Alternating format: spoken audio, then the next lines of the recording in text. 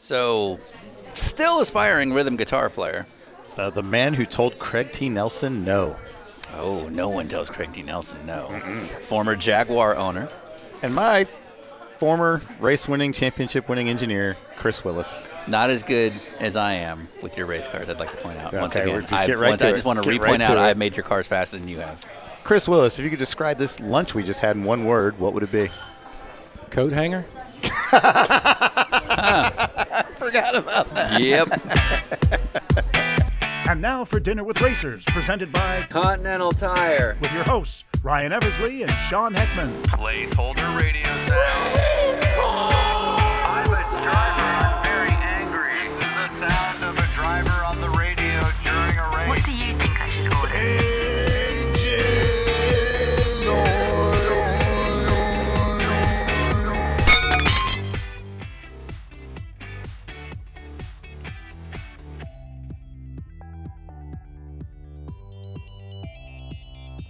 All right, guys, welcome to Dinner with Racers. I'm Ryan Eversley, alongside my partner, Sean, who has a mouthful of tacos. I do, here in Pasadena, California. Now, normally we are driving down the road while we do these, but you know what? We've driven so much this year. We've been all over the place. We've taken airplanes. We've taken Acura RDXs, MDXs. We've crossed the Gulf of Mexico. Yeah, exactly. We've crossed parts of the Pacific to get to Alaska. Right. We've basically been to the moon and back if you look at the travels we've done over the past couple of years. So on this particular trip, we went down to Cardiff. Yeah. On this particular trip, we went down to Cardiff, California. Cardiff is a little between Orange County and San Diego. It's just a little bit north of San Diego. Yeah, so this one was something that was exciting for both of us because our guest, Chris Willis, Sean knows from years ago, and he was actually my engineer a couple years back when I drove for Real Time. So we won a championship together. We won my first GT race together. But the biggest thing about Chris is that he is one of the smartest guys I've ever met in motorsports, and he has an amazing background with the Nissan GTP program. He was also the engineer on one of the worst projects I've ever been a part of. So while I had the best experience with Chris Willis, you might have had one of the worst. Yeah, and I would argue one of his worst. Too. Oh, absolutely. Not his fault. Not his fault. Absolutely. It comes up. So a little bit more background on Chris. He worked with the Nissan GTP program that everybody should be familiar with if you follow sports car racing. But if you're not, it was one of the biggest prototype programs in the history of the sport. They had tons of success. They had amazing drivers. And it was one of those things that I think most kids, including yourself, saw that car and wanted to be involved in racing. So Chris put out a book called Developing a Champion, which covers the electromotive Nissan GTP story. And it's a really in-depth, great detailed book that I got one for my dad. I got one for myself. It's on my coffee table every day. And it's a really great book. Where can I get that book? There are a few places you can look at, but I believe the one that benefits Chris the most, which you can then in turn thank him for being on our podcast. Good luck with this. ChrisWillisAutoRacingBooks.com. However, Willis is with an E, not an I. So it's Chris, CHRIS, WILLES, Yes. AutoRacingBooks.com. Yeah. Chris is an engineer. Yeah. He's not a marketer that understands simple URLs. Right. So ChrisWillisAutoRacingBooks.com. rolls off the tongue. Yeah, and you can With the knee. check out, what is the name of the book one more time? It is Developing a Champion, the Electromotive Nissan GTP story. During this episode, you're going to hear all sorts of cool stories about cool Nissan shit. You're also going to hear about engineering Erica Davis's husband's racing program. You're going to hear a bunch of Boris Said stories, who he worked with quite a bit. And you're also going to hear about using a factory program to start your own rock band. You know, that old jingle. While we were out at Cardiff, where did we eat, Ryan? We went down to the Pacific Coast Grill, which I'm not kidding. You looked out the window, you were watching people surf. It was super cool. I had according to this random wheel of food, because I can't remember, seafood. I hope that's on point. That's okay. on point. Yeah. What'd you have? Well, I had a chicken sandwich. Uh-huh. And questionable service. That's correct. I remember this now. That's right. So, once again, Chris is an awesome guy. We really enjoyed sitting down with him. He means a lot to me in my career. One of the best, most supportive guys I've ever had to take my back, and we talked about that. It just was really special to get to sit down with him. Speaking of support, Ryan, Yeah. You know how our fans can support us? How's that? Well, they can always thank our sponsors, Continental Tire. Sure. But, of course, we're also on Motor Trend now. Hey, if you like paying for more streaming apps, why not go over to Motor Trend Plus? Yeah. And you can watch the Dinner with Racers streaming TV show on Motor Trend Plus, or you can just go to YouTube. Motor Trend on YouTube. Motor Trend, if you go to google.com, look up Motor Trend, and then within that, there are some Dinner with Racers episodes All of our shows are on there, including our first 2 seasons, which were with another streaming service, our 3rd season, which just came out a couple of months ago, and we've got a 4th season coming out very, very soon, so stay tuned. But if you're on that YouTube and you see our content, please comment, even if it's just say cool and thank you, because views are great, but comments add a ton of value. And do us a huge favor if you can. Tag Continental and tag Motor Trend when you're posting about us. It'll go a very, very long way, and that'll keep this show on the road. Speaking of support and being on the road, Yeah. should we thank Rene Rast for driving us all around the globe to the moon and back? He keeps speaking German. I don't speak German. Komm, Schnauze halten jetzt hier, fahrt weiter. Yeah, I don't know what that was. Yeah, You got some of that, right? I'm going to just hope that I do. But you know what helps Rene driving us all around the globe? I think it's these amazing tires. It is these amazing tires. What kind of tires are they, Ryan? I wish I could say it in German, but I think I've heard this pronounced before in German, and it was Continental Tire. Yes, it would be the Continental tires. So I try to do a German accent of my cheese dick monster truck voice guy. Sure. For Continental. So like, the Continental tires. I'm not doing it. That's too close to home. But they also want to hear it another way. Okay. Well, I thought I did a good job, but here we go. Continental Tire. For lost contact, check out the new release they just put out. Chris Willis. All right, we're going to start in 5, 4, 3, 2. Hey, brother. Hey, How what's are up? you? Oh, shit. Hey, man. It's good to see you. Doing okay? Yeah. I'm pinned in, but nice seeing you. Nice seeing you, brother. Yeah. We were hoping you were going to come in with like a surfboard and a wetsuit. You know? Yeah, like He's put it by the window. all right, boys, let's do this. Yeah. You know, all the years I've lived here, I've never surfed. Really? I've boogie boarded, but never Okay. surfed. What? Okay. So, Yeah. Do you take advantage of the? Because I could never. Like, I've been in Southern California a long time, but I could never do the oceanside living because I feel like I would never take advantage of it, and I would just feel guilty and hate how much money I'm spending. But are you this guy, or do you go to the beach a lot? You know, when we first moved here, we came down a lot. But Yeah. as you live here, you know, I've been living in Encinitas since 1998. Right. So it's been a long time. So And usually, Encinitas is a bit north of San Diego, basically. yeah, it's 30 minutes north of Yeah. San Diego. Yeah. And so, you know, in the beginning, we would come down quite a bit. And so after the years, it's really you get company. You know, family comes in and you come down and enjoy it, or you. And a lot of times I'll come down on a weekday if I'm coming, because I don't want to come on the weekend when it's all crowded. crazy, and yeah. Parking. Yeah. And, yeah. Well, But it's awesome, right? It's beautiful. beautiful. Yeah. No, it's Yeah. probably one of the nicest views we've had. I was just thinking, yeah. Yeah. Figured you'd like it. Yeah. No, well you did done. okay. You did all right. Yeah. Yeah. So what would you be doing today if you weren't coming to sit with us? I would be working on a GT3 car. Oh, okay. SCCA GT3 car. Okay, right. Yeah, yeah. I got a deal going where I'm working on a Mazda Miata GT3 car? yeah, for Wait, what? SCCA. Oh, because the classic. Yeah, all yeah, right. Yeah, I was like, SCCA. hang on. Back up. Non-factory, I'm guessing. Yeah, non-factory. Yeah, yeah, okay. yeah. That's the bummer about racing these days, right? Because the factory Everything's guys, homologated. these Yeah. these GT3 cars. There's no. Yeah, my work is very minimal now Yeah. because all these manufacturers come up with these cars that are super expensive, more expensive than my designs Yes. back in the day. Yeah. And it's taken over. You know, guys like me, there's nowhere really to go except for off-road or Yeah. or SCCA. That's really what's left. Right. Well, and this is why we wanted to sit with you, is that you may or may not appreciate this, and Ryan and I haven't discussed like my specific term, but like you're sort of a throwback guy, which is why we wanted you on here. You know, you're not necessarily the household Townsend Bell name that we had last night, Right. But you're Chris Willis, who's a mad scientist. Like, you work out of your own home, doing your own and like you say, the GT3 days now, where you're basically given a homologated car, and so it's just minor setup changes that are going to make the Right. difference. The guy like you who likes to build little bits that you can add on to a car and whatnot, this is not your era, basically. Right. Yeah, I was fortunate to grow up when I did because it's so great just to have a rule book and no BOP. Right. Yeah. Here's your rule book. Yeah. Build whatever you can, but Yeah. stay within this rule book. Yeah.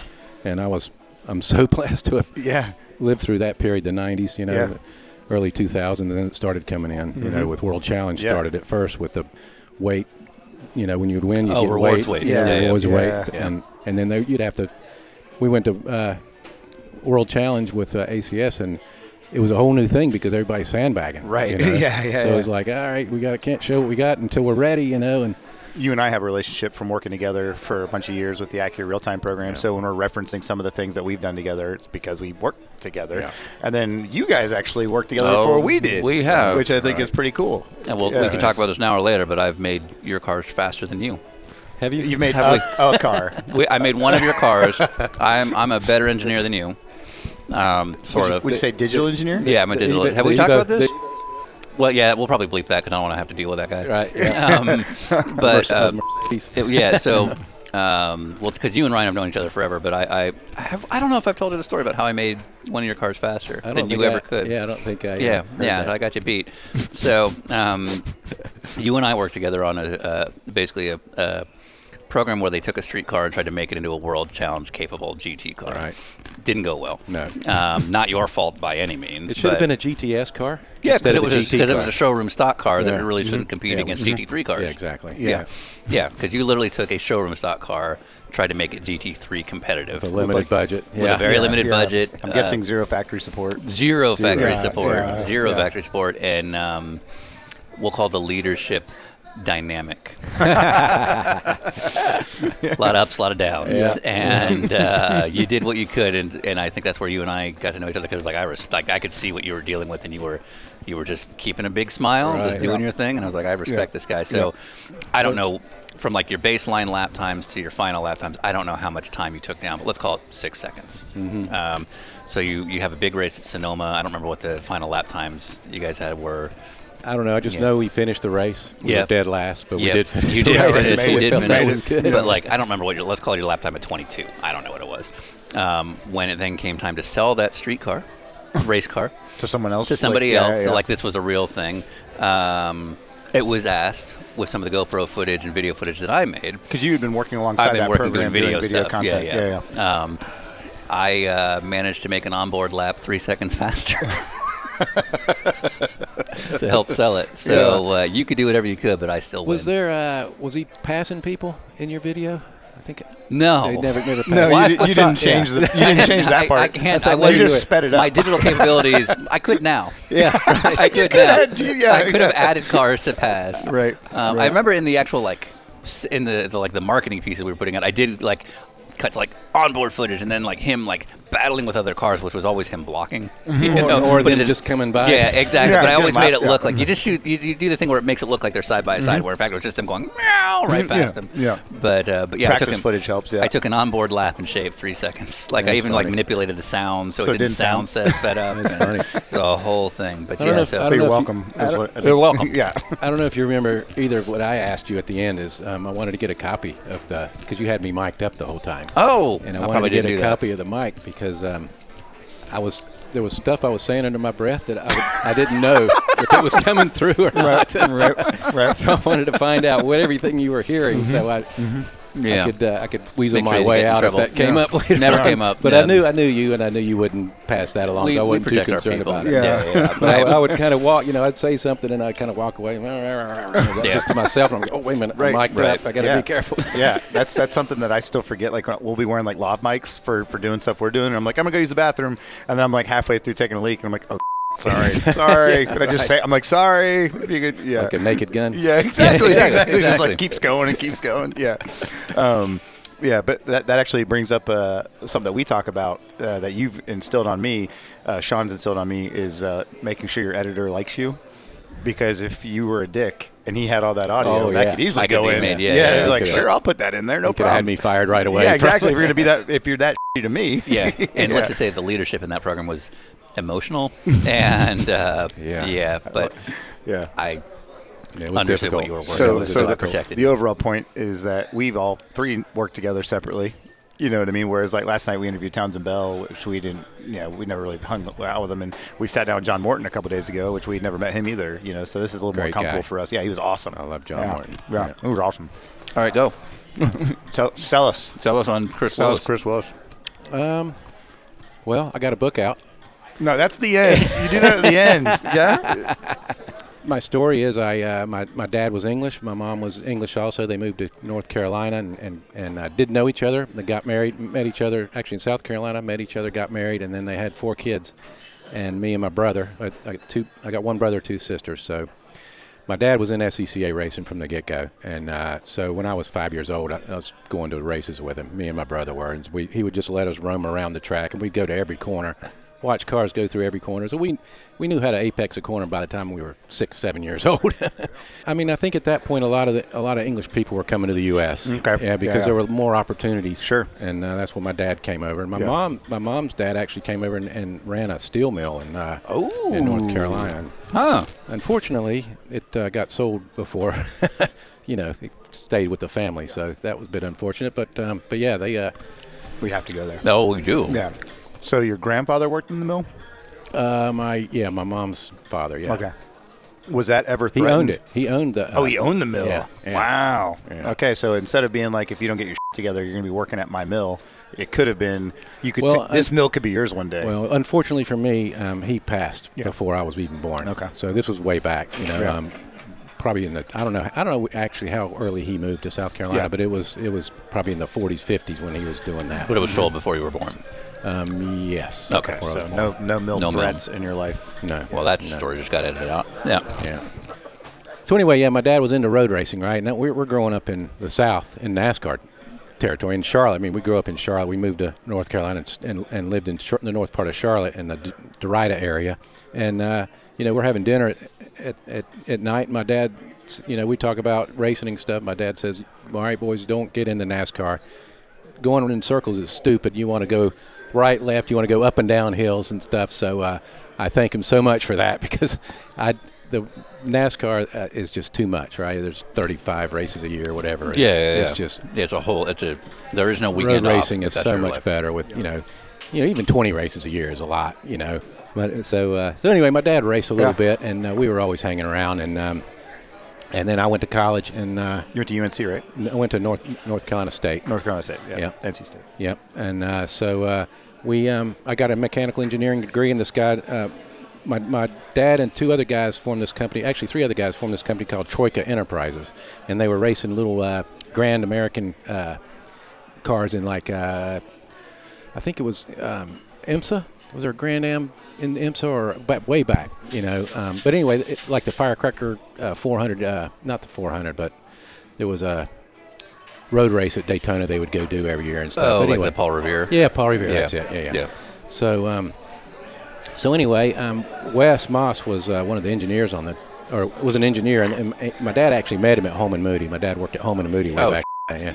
Okay, yeah. Heard of them. And Wes was his boss, and so Wes and him started a race team a little later on, and then when Wes found out I was going to college, he had gotten a job at Electromotive in California, working with Don Devendorf and doing a GTO. IMSA GTO car, and he told me, he said, when you graduate, let me know. If I've got a job, I'll hire you. Yeah, because before they did the GTP cars and then later the GTO cars, they did smaller Nissan, like 240. Was it a 240 or something? They do 280s. 280s, Right. yeah, Well, 280s just to GTU car. Go an even further step back. Electromotive at the time through the history team was like the Nissan Datsun kind of racing team that similar to like when AMG started or that kind of thing. This is very Them and much Bob Sharp Yeah, racing Bob Sharp had were his as well. the two Yeah. big Yeah. Nissan guys. Yeah. Yeah. But if you're not a diehard sports car fan, if you've ever seen the blue, white, and red Nissan GTP cars that are very famous, this is the first thing they were doing, right? Right. Yeah, Well, no, yeah. not the first. Okay. I mean, they started off with a B210. Oh, wow. Yeah, Okay. running in RS, Yeah. the radial series Yep, in IMSA. yeah, much Won the smaller. championship in that,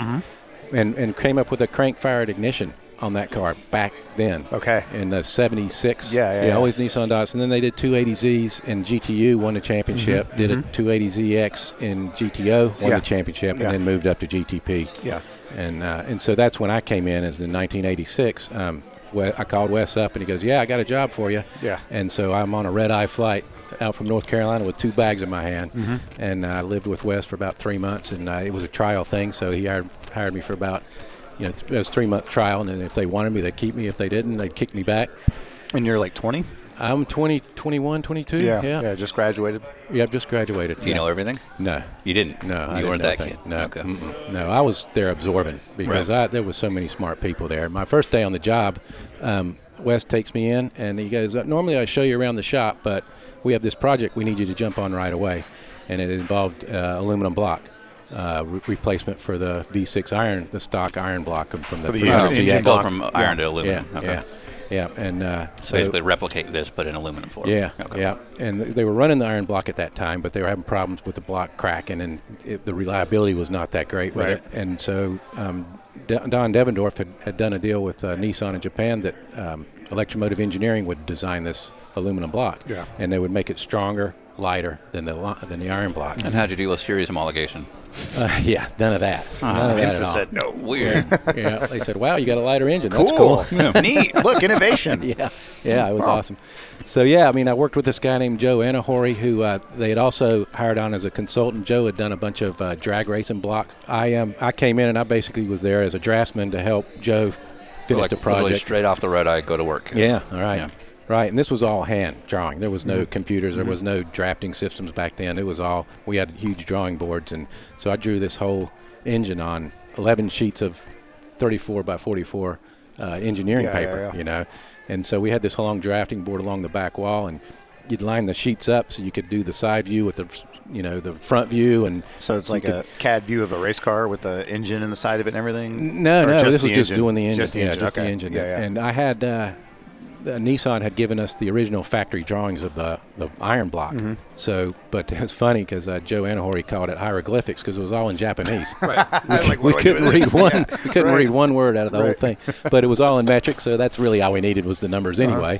So I was able to use that to make sure all the points were in the right spot. But it was pretty tricky. I mean, I knew nothing about it. And I knew a little bit about engines. I played around with Briggs & Strattons. I rebuilt and built them when I was a kid in my go-karts and stuff. But that's a little different from a full-blown GTP or race whatever. Engine. So I did a lot of calculations that they had me do that I understood more about how the water flows through the block, how the oil flows through, and making sure you get oil everywhere it needed to go with good pressure. It was really a cool learning experience, and I spent 2 years on that project, doing the drawings.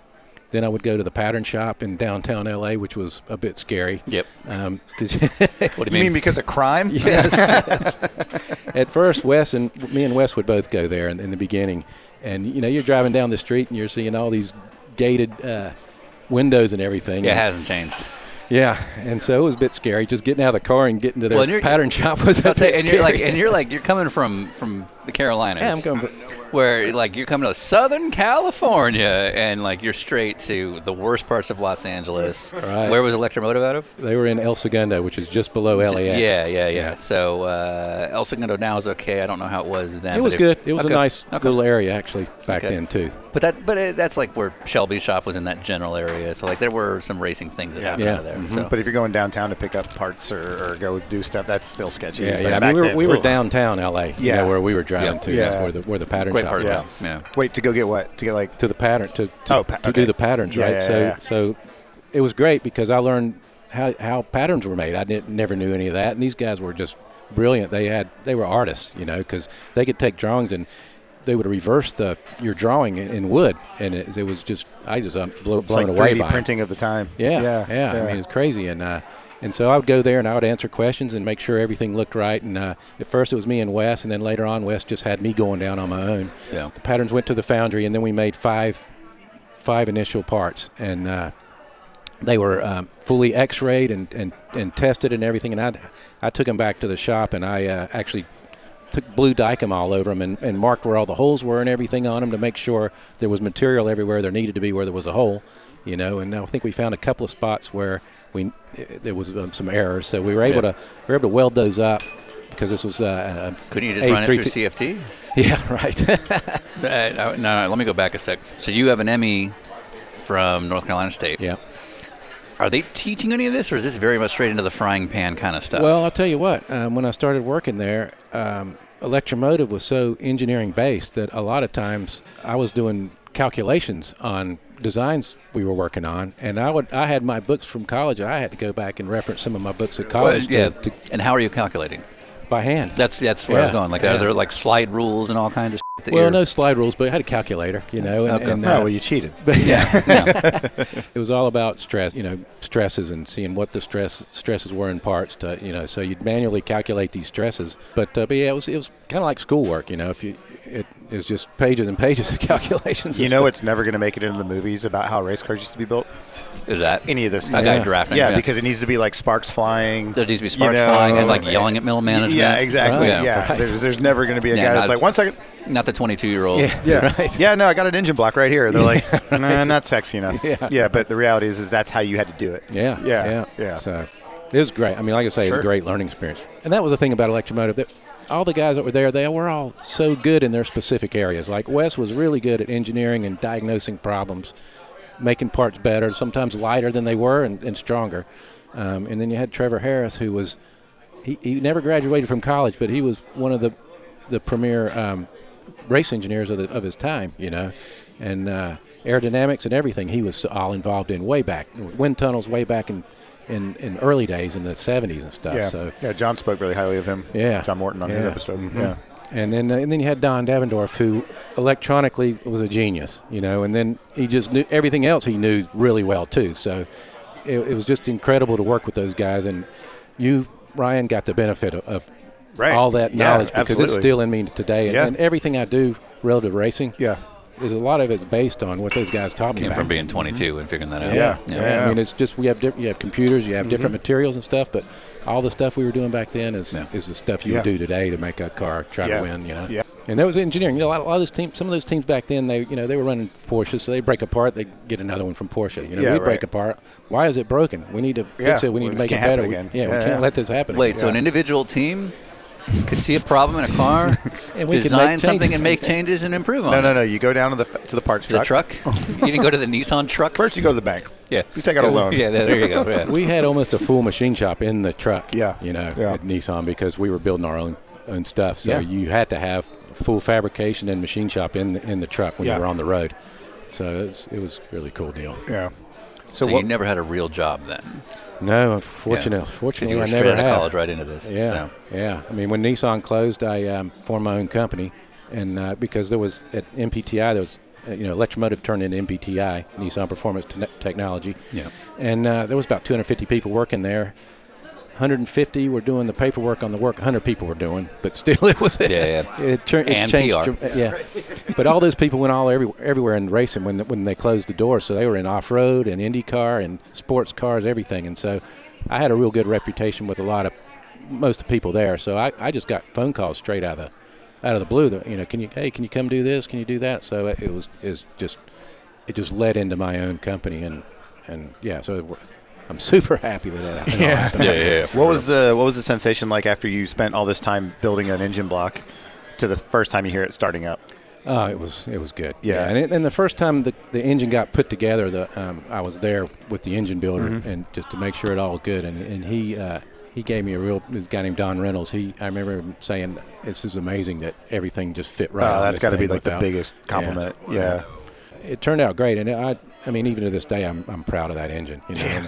Yeah. I mean, there's a lot of us were involved in it, and it was just a great accomplishment. It took 60 pounds off the car, and then turned the reliability upside down. I mean, we started winning races and not having problems. You know? Yeah. Now, when you're at Electromotive, obviously it's 2022. You have a book out about this very program, but at the time, do you realize you're part of a program that's going to be in video games for the rest of our lives? Well, when I first got there in '86 and saw what was going on, I saw they had a wind tunnel. I saw the engine shop and everything they were doing there, and I met the guys, the mechanics, and some of the fabricators. And this was all for the Nissan GTP. Yeah. And I knew, and Wes and Don, I have met Don. I knew that car was going to be special, and I knew I'd been watching it, because I'd years before I'd talked to Wes about it, so I'd kept an eye on how they were doing, and I saw the California cooler car and the crashes they had, and it was nicknamed the California Coffin for good reason, Right. Yeah. And so when I got there, things were starting to change. They're starting to turn around, and they still had the old bodywork when I got there, but they had designed the new one, and I actually had drawn one of the rocker seals. I'm like, what am I drawing a rocker seal for? But I had no idea what was going on. They had all this new bodywork, and so they put that new bodywork on, and it just turned the car around aerodynamically. And then all we needed to do, we were the fastest car out there, and because there was no restrictions on engine either, we were making, almost 1,000 horsepower out of this engine. God damn it! It's like year? This is 87. God damn 86. it! Yeah.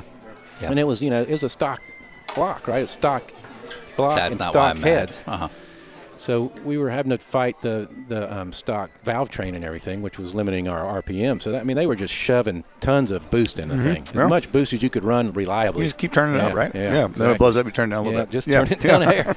Yeah. And John Nebb on the dyno apparently would dyno the points for the ECU at the time, and he would he had a one of those what do you call them? Yeah, stethoscope type thing, and he would put it on the engine and wait, and while the engine's running, and we hear it start knocking. Okay, let's back that off a little bit. He's literally sitting with a stethoscope on a loud engine block. Yeah. I mean, it wasn't exactly a stethoscope, but it was a device. A very device to listen into specific to an engine pings, type thing. Yeah. So so that's what they were doing, and I mean, we were super fast, right? That EECP that Devendorf came up with was just magic. None of us knew what was going on with the thing. But it was making massive amounts of power and controlling the engine properly, and so we just knew as a matter of time that we get the car right, the speed and reliability come together, we were going to be tough to beat. Were you going to all the races?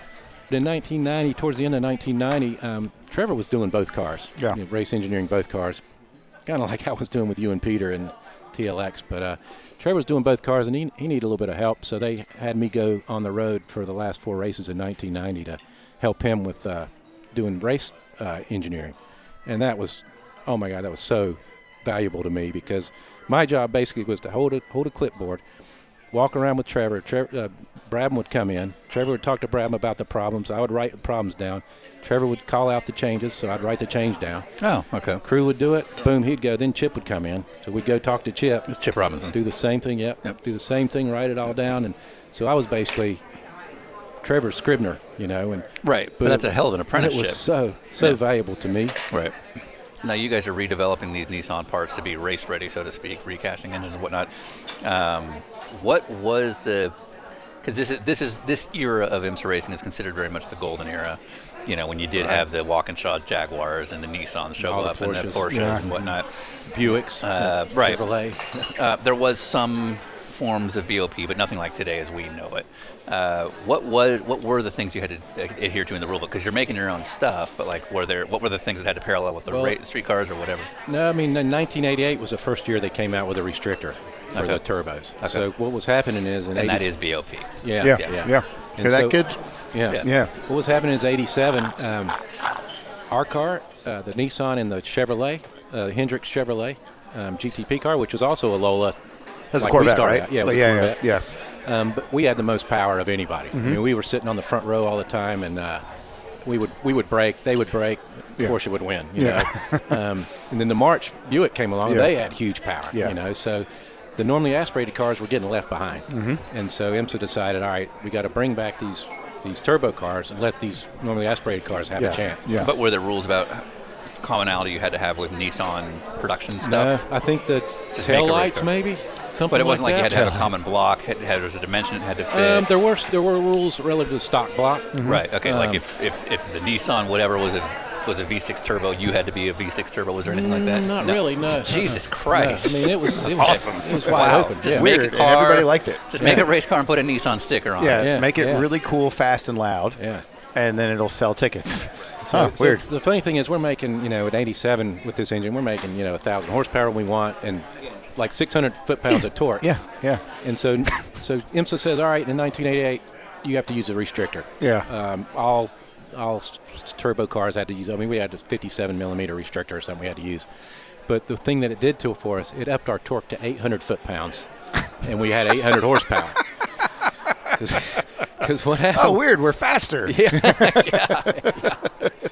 You asked for it. What happened was with the electronic box Don was doing, we were able to get on the restrictor, choke the restrictor for the whole RPM range. It wasn't just until you got to the upper RPM range where you needed more air. We were able to get maximum power all the time, and the turbo lag was really low too. And a lot of these guys, they were stepping on the gas and counting to 2 before the thing would go. We had, we were like less than a second. So it was a big deal. We're in an era now where BOP is literally every week. It's whatever politicking happened 8 days before, 7 days before the race, a new table comes out of what everybody has to do. When the restrictor comes out for 1988, is there another one for Mid-Ohio and it's different from Laguna? Or is it just like this is the year and you go figure it out? Back then they didn't want to change during the mid-season. They said the rules are this in the beginning, and we'll go through the year until the end of the So year. we'll just suffer it through if somebody's strong. The next year came along, and they knocked our restrictor down to 54. Okay. From 87? From 57 Oh, to okay. 54. Yeah. Right. And they did it So in you a made way that 900 foot-pounds. they did it in a way that it only affected us because they did it to a stock block engine, which we were. You were the only ones running the stock block. Yeah. Yeah. So by sticking to your brand, stock parts to make it somewhat road relevant. Yeah. We get penalized. We get screwed. Yeah. But to be clear, the stock block was a Nissan sort of business choice. It was not an IMSA rulebook choice. Right. Yeah. Right. As you start to wind down your GTP career at this point in your life, was there any other car out there that you're like, man, I'd really like to work on that or design something for that? I mean, when NPTI came around, we started doing a Group C car. Yeah. We were designing Group C cars, and then we were looking at going into IndyCar. So we were getting ready to build IndyCar engines for Nissan to go IndyCar racing in '92, I think it was. Yeah. And the Nissan had gone through some tough times. A new guy came in charge at Nissan North America that didn't think Didn't care racing about was racing. helping. Yep. The guy before, named Tom Mignonelli, he said it was the biggest morale boost that Nissan's ever had. Dude, And it was he huge. It was a loved massive part of my childhood. Like, you Yeah. go to Road Atlanta and they had, like, the Nissan Bridge. Yeah. You know what I mean? It was, like, a huge changed deal. it to a performance brand. Yeah, absolutely. Yeah. Well, but actually back to a theme that we're always hitting on. Despite the fact there's, I'm assuming, thousands of people in management at Nissan, it came down to one guy being excited versus one guy not being Yeah, excited. exactly. Which Every is- time Yeah. there was a change at the top, I remember Wes Right. and Don were nervous about, we're going to get support from these guys or not. Right. Well, John Ikeda at Acura loves racing, and that helps the case as much as he can. And in Nissan's case, in 1992, a management change from one guy changes all that. It's a theme I keep harping on a marketing level because I feel like we don't understand enough that decision makers need to be excited more than anything. So what's the feeling when you get told that the program's coming to an end? Because it's all man. you know now. Yeah. It's all you've been doing, and you guys got a really close-knit community in that team. And your network to go find another job is limited to these people. Yeah. I was like, man, what am I going to do? Right, I'm right. going to have to try to find an engineering job somewhere here doing O-rings or something, Right, designing O-rings or whatever. Yeah. And we So in other words, you thought you was going to have to be time to grow up. I didn't think I was going to be able to continue in racing. Yeah. So you're going to have to find a real job because you're going to stay in El Segundo. Right. Yeah. I mean, at the time, we'd moved down here to But Vista. Southern California, right? Yeah. Racing So- beyond Shelby and AAR and Electromotive, like Southern California isn't necessarily the hotbed of racing design. Right. So Nissan was good. They gave us a lot of severance pay, so we had a lot of time to look. And the last kids, severance. in Wow. motorsports. Yeah. year, it's funny. in Get that out of your head right now, listeners. Yeah, exactly. Forget about it. Yeah. The funny thing is, so they said we were done, and so they laid off in waves. Yeah. And because I was one of the original, I was one of the last guys to go. But what was happening at the shop after this, the news was that we were closing, that we quit racing. We were there for another 3 or 4 months. You had to go in, but you didn't have to work. You could work on your resume. You could do whatever. So You you're could just hanging network, out. try to Yeah. figure out what job. Yeah. But the funny thing is, there was an IndyCar program doing the Indy 500, right, on the computer. Somebody had gotten an IndyCar simulation, a game. Video games. You're playing video. So You're like all, the old so all the Pirates video engineers, games, right? all the engineers are racing, making. This was where you could do setup changes. Yep. So we were all doing setup changes, Probably like trying the to get the original David fast. Cameron Indy 500. Yeah. Yeah, so we're all trying to get the fastest lap. So you go into work and you do, work on this game doing IndyCar. So And where did you rank? I wasn't that good because I'm not that good at video games. Video games. I'm better behind the wheel than I am behind video games. Lally sucks at him, too, so don't feel bad. Yeah, He's the yeah. first person to tell you. Yep. Yeah. Tell me about the Electromotive band. So in 1987, I believe, Yeah. when I was working at Electromotive, they hired 2 guys from Texas came to work for our team, and they had come to California to be rock stars. One was a drummer, awesome drummer. The other was an awesome guitarist. Yeah. And they found this job, so they were going to just do this as runners This was and their- stuff. Is yeah, what this they was their Yeah. side money. hired to. And so they were just going to do this while they got a band together and made it Hit big. it big. Yeah, right. Everybody comes to LA. We're all going to make it. So they found out that I played a little bit of rhythm guitar. Yeah. And they found out that the fabricator, a guy named Eddie San Roman, would sing and play bass. And he Yeah. actually had a really good voice, Eddie did. And so we all got together and we said, all right, let's get a band going. So we would practice in the shop after work every day. Yeah. And so we started playing songs. I think Georgia Satellites, give me no lies. Yeah. That's Okay, how so we it's were all doing cover that. stuff, Yeah, yeah. La Bamba, you know. Nice. All the party hits. Yeah, exactly. And so we were practicing, and one day, and the Christmas was coming up, and Yeah. there was a Christmas party, and we kind of, I think somebody had listened to us play, one of the managers, something, hey, we want to play at a They got Christmas a copy party. of your demo. Yeah. You guys are shopping around. Yeah. So they said, yeah, you want to play at the Christmas party? And we're like, yeah, I think we only have 8 songs, but we'll do the 8 songs, you know. And so we're practicing and getting ready, and then John Morton comes walking in one night. Yeah. And he goes, hey, guys, I want to sing a song with you guys. And we're like, hell yeah, let's do it. What do you want to sing? And he goes, I like to sing Jailhouse Rock by Elvis Presley. And we're like, beautiful. That's awesome. That sounds great. So we start practicing it and get going. And John was funny. He was good once we got the song going, but he didn't know when to come in, when to start. Yeah, you need the bouncy ball. Yeah, Yeah, exactly.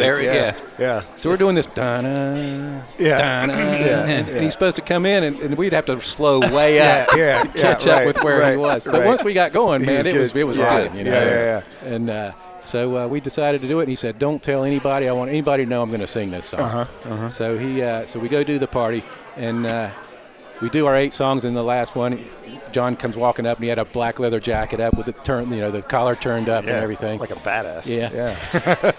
And everybody's like, wait, what's he going to do? You know, so we start singing. You know, he starts singing, and we start doing the Jailhouse Rock, and he's got the words written on his hand. Yeah. You know, Yeah, so you we do. can remember. Yeah. They're still there. He had them tattooed. But it didn't say like 6 count. He didn't One have- thing he needed. Yeah, he didn't have the counts. Yeah. Where does rhythm guitar come from? I've just always wanted to be a musician, and I just had no natural ability. It took me forever to learn how to play, and if I would have had natural ability, I probably would have pursued music. Well, who doesn't want to be a rock star? Yeah. So, but yeah, They both have illusions of glamour. right, yeah, Yeah. exactly. So when you guys would play at the shop, would you leave your gear like set up after you were done? Like I think we would take it down. Yeah. Oh, okay. I was gonna say because I imagine like there's like a band, like it's the stage set up in the corner. Like, don't worry about that. Well, we would play in the composite area, so Yeah. we were away from the cars and everything. Sure. The composite area was more space. Yeah. If Davendorf is the after 5 tornado that you describe, I can't imagine that would go well. Yeah. Like the kids. I think he enjoyed it. Okay. Yeah. I mean, he was a down to earth guy. He Right. was just super smart. So he was just always thinking Yeah. of how to make the car go faster or what to do at Hughes Aircraft or whatever. Right. I was thinking of like all the Japanese Nissan executives coming to the shop to look at the car, and there's like a band set up in the corner. right. Like nothing. What are we paying for? Exactly. Yeah, exactly. What are they doing around here? Yeah. Does that lead you into the Celine program from there? Well, what happened there was that one of the guys I was working with there, a guy named Glenn Furtado, was working with Pancho Weaver on Trans Am cars. And he said, hey, Chris, you need to go. I need to introduce you to Pancho. Yeah. And so he did, and then Pancho was wanting to build a new car, so I designed a new Trans Am car for him. So I don't know. I'm assuming you didn't have a good experience with Steve Celine. I've never met anybody that has a good thing to say about the guys. Well, he's an interesting guy. Okay, we can start with that. I guess. Yeah. I never really had a problem with him. We and him got along really good. Yeah. You and Steve Celine. Yeah. One thing I will say about him is his styling is top notch. I mean, you can tell by the Celine cars. You look at them; they're beautiful cars. Yeah, right, Even right. the S7 just is a beautiful car. Yeah, I thought so. Yeah, and it's all him. You know, he does all the visual design stuff. And I remember we did the 1996 SR wide body, he called it, which was a Celine Mustang, and we did a new body for it. And so we went to a shop in Costa Mesa to build the plug and everything. And so I'm working on the plug to trying to make as much downforce as I want, as I can, as I think I can. We know what this means. When you say the plug, what does that mean? That's like you to build a new body shape, you have to build a sort of the shape of the car Like a as it negative is. of it. Yeah. Yeah, And then you pull molds off of that, and then you pull the parts off the molds. So you make the car like it's going to look. Right. But it's all plaster and Bondo and everything to make the shape. And so I remember going to the shop with Steve, and we're arguing about which way louvers need to be pointed to get the most out of the effect of it. And of course he would win because he owned the company. Yeah, right. Yeah. And see that building? It says my name on it. Wait, so you're arguing on a performance basis, and he's arguing on an aesthetic basis? Yeah. But it's prettier this way. And you're like, Exactly. well, that also doesn't. Yeah, that creates lift. It's the opposite of what we want. Right. Well, we had some louvers that you wanted the flow to come perpendicular to the louvers, and he he aimed them to where you were running parallel with the louvers. Yeah. So that doesn't not a sound thing. Yeah, that doesn't sound what's called efficient. Yeah. So, useful at all. Yeah. But overall, my experience there was good. But we go to Le Mans, which I thank him for taking me to Le Mans. I would have never have been there before if Yeah, he hadn't Nissan, gone because the there. Nissan program never went. No, right. Yeah. Well, they did, but Not with I you. never Yeah. went with the team to do that. But I worked on the cars that went to Le Mans with them. But Right. But it was a different program. the biggest thing that I just was pissed off about was when we went there, he brought a bunch of American journalists over. So he kind of like paid for the publicity rather than us trying to make publicity by our performance. And back then you had to qualify to race. You couldn't just show up and race, or you weren't accepted. You had to go on a qualifying day, and you had to put in a time that put you in high enough to where you could get there, And so we did good. We had Price Cobb driving for us back then, and we managed to get both cars in the race, which was a great accomplishment. And I think there's only been 3 Mustangs to ever do Le Mans, and 2 of them are my car, which is that's a pretty cool thing to say. But unfortunately, we didn't have a spare gearbox. So Wait, you mentioned that. But you mentioned the journalist part. Why? Where is this coming in? So he spent the money on the journalists coming over and putting them up in chateaus and had helicopter rides for them and everything. And my wife got a benefit of that because she got the helicopter ride around Le Mans before the race, so that was pretty cool. That's the only one that's okay. Yeah. But the rest of it, we had no spare gearbox. Right. Yeah, so right. we break up gearbox. You're That what picking happens? specific gears off the What shaft. happens trying about to fix 5 hours in? We break a gearbox. Yeah, of course you do. Yeah, We get it. It's back. Luckily, it gets back to the pit. Yeah. We had to pull the gearbox out, go into the truck, tear it apart, rebuild it, put it back rebuild together. the gearbox. Whereas you would normally just put another box in all the Yeah. way, or at least a gear stack, Right. but you're doing individual stuff off the broken. Right. Yeah. Yeah. Did you ever have to work with Tim Allen? Yeah, I did. Yeah. How was that? It was good. Yeah. He was a lot of fun. Yeah. I remember we were at Road America, and the funny thing let me get back to Steve. The funny thing about him is we'd go to these races, and there would be massive amounts of people coming just to see him. Yeah. And all of us on the team are going, why? But he has a huge following. He still has a huge following today. No, It's that's what's kept him in business. But like I say, his styling, that's he can makes make really a nice looking car. looking Yeah, for sure. Seems like a great guy until you get to know him. But Tim Allen, he brought Tim Allen on as part of the team because Tim wanted to drive. He Yeah, wanted right. to be involved in some racing. So, it was a Tim Allen race team. And by Tim Allen, just to Celine be Allen clear, Racing. For some who don't know Home Improvement, you're talking about Buzz Lightyear, Right. the original Buzz Lightyear. Right. Yeah. Mhm. So anyway, Tim, he's driving the car and he just wants to have fun, right? And so after one of the sessions, we get in a debrief, and I asked Steve and I can't remember who else. I don't know who was driving at the time, Rob Rizzo or somebody. But anyway, we're debriefing them. Then I turned to Tim and say, Tim, how's the car? And he goes, oh, it's good. I'm fine. I said, are you okay through the kink?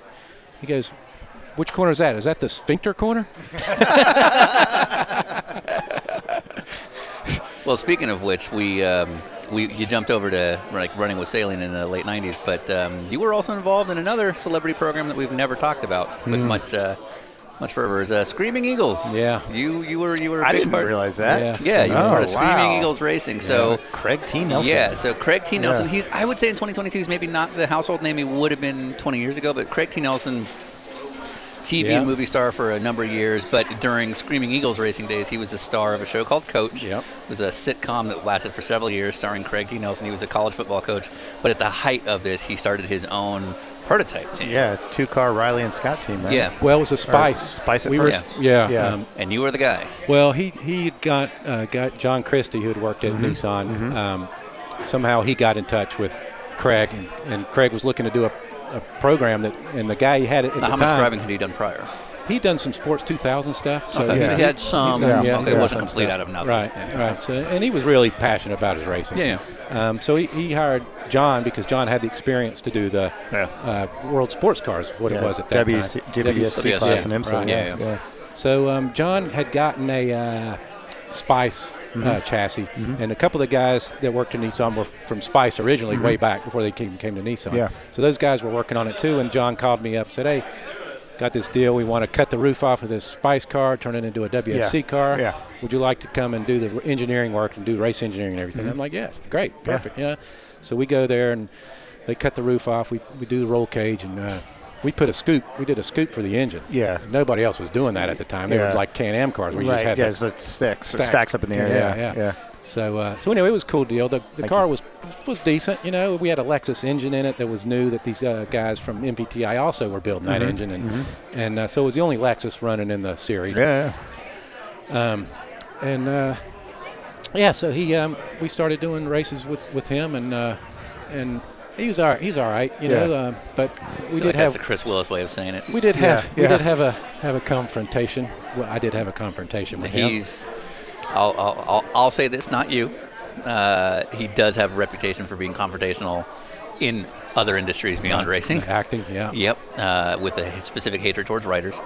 Fun. So I imagine with engineers kind of the same. same. It's like the engineer is sort of the writer. The people that make you look good. So I can see a parallel in this. So how were these? So what happened is it's the radios.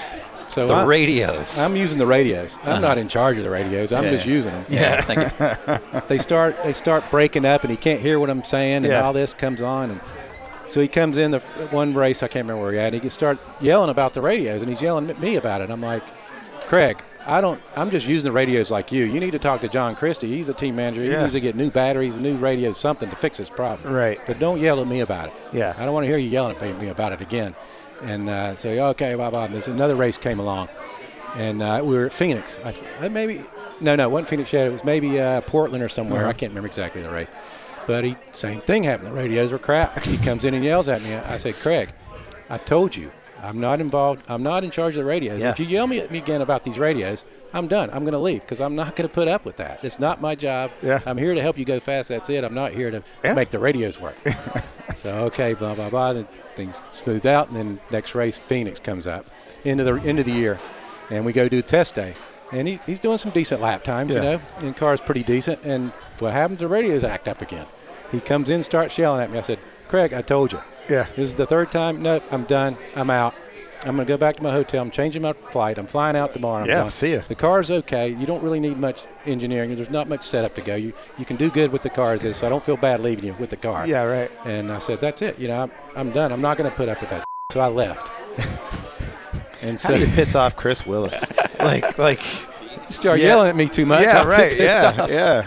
So you and half of Hollywood, by the way. So the funny thing is, I go back to the hotel, change my flight. Yeah. I'm sitting there watching TV or whatever, kind of just hanging out.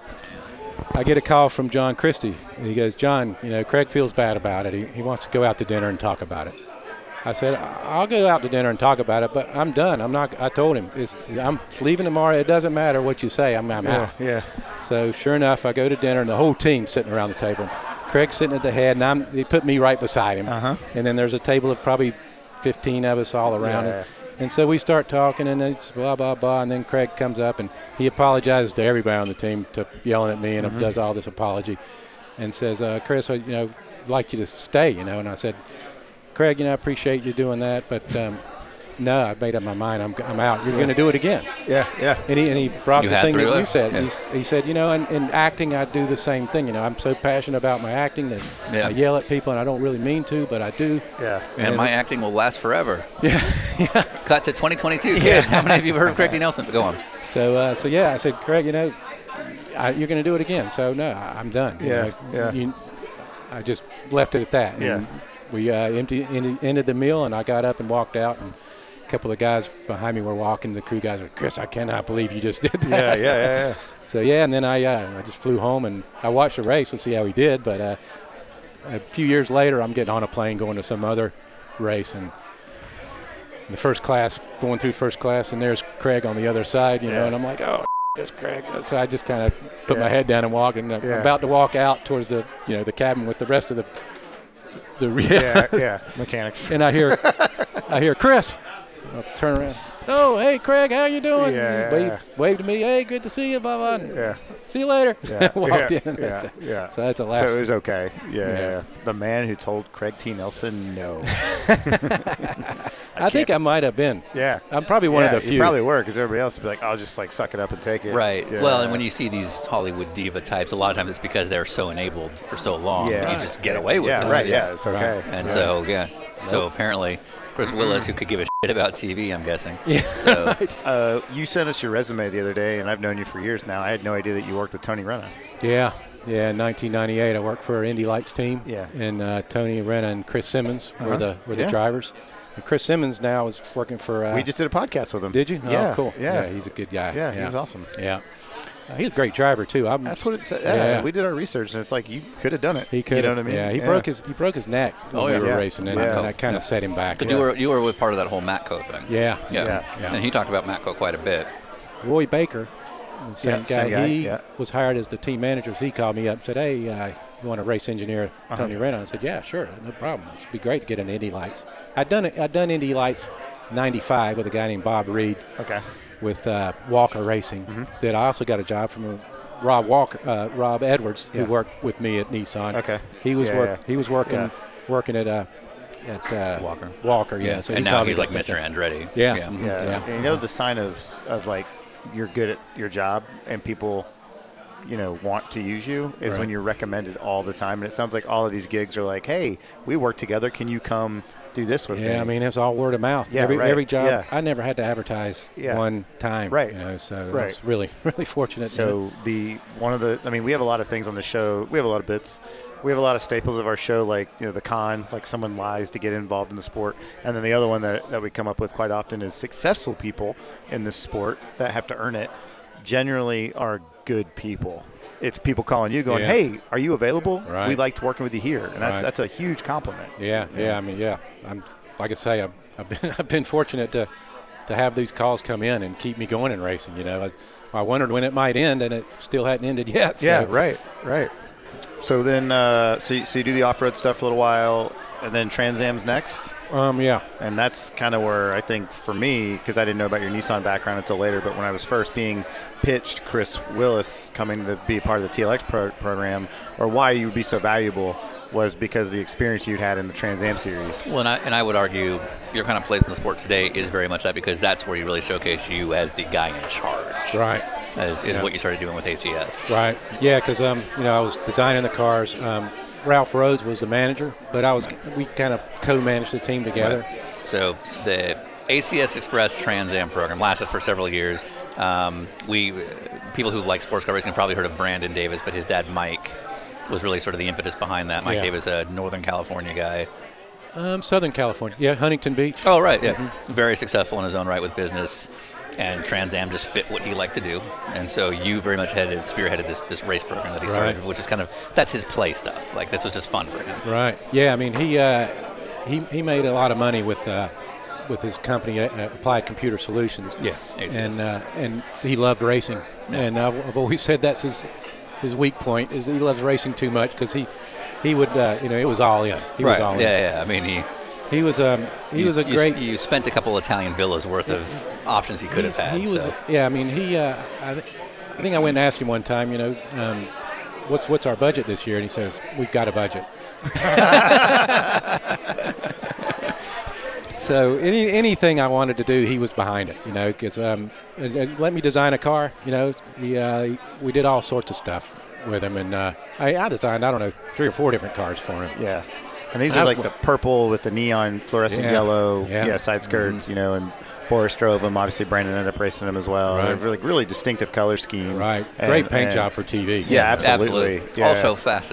And very successful. Yeah. Right. Yeah. So what's the first interaction with Boris said? What happened was I was helping Mike in the beginning, just get, because he bought some Roush cars. He bought some Roush Mustangs. And so they were illegal. The wheelbase was wrong on them. And a couple of, because the rules had changed slightly.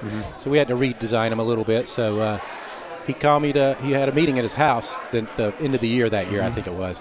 And Ralph was there. Neil Wheatley, who was the chief mechanic, was there. And Mike was there, and I showed up, and Mike says, "Hey, I'm going to do a 2-car team. I want you to be involved in race engineering. We're going to hire Boris Said to drive the second car.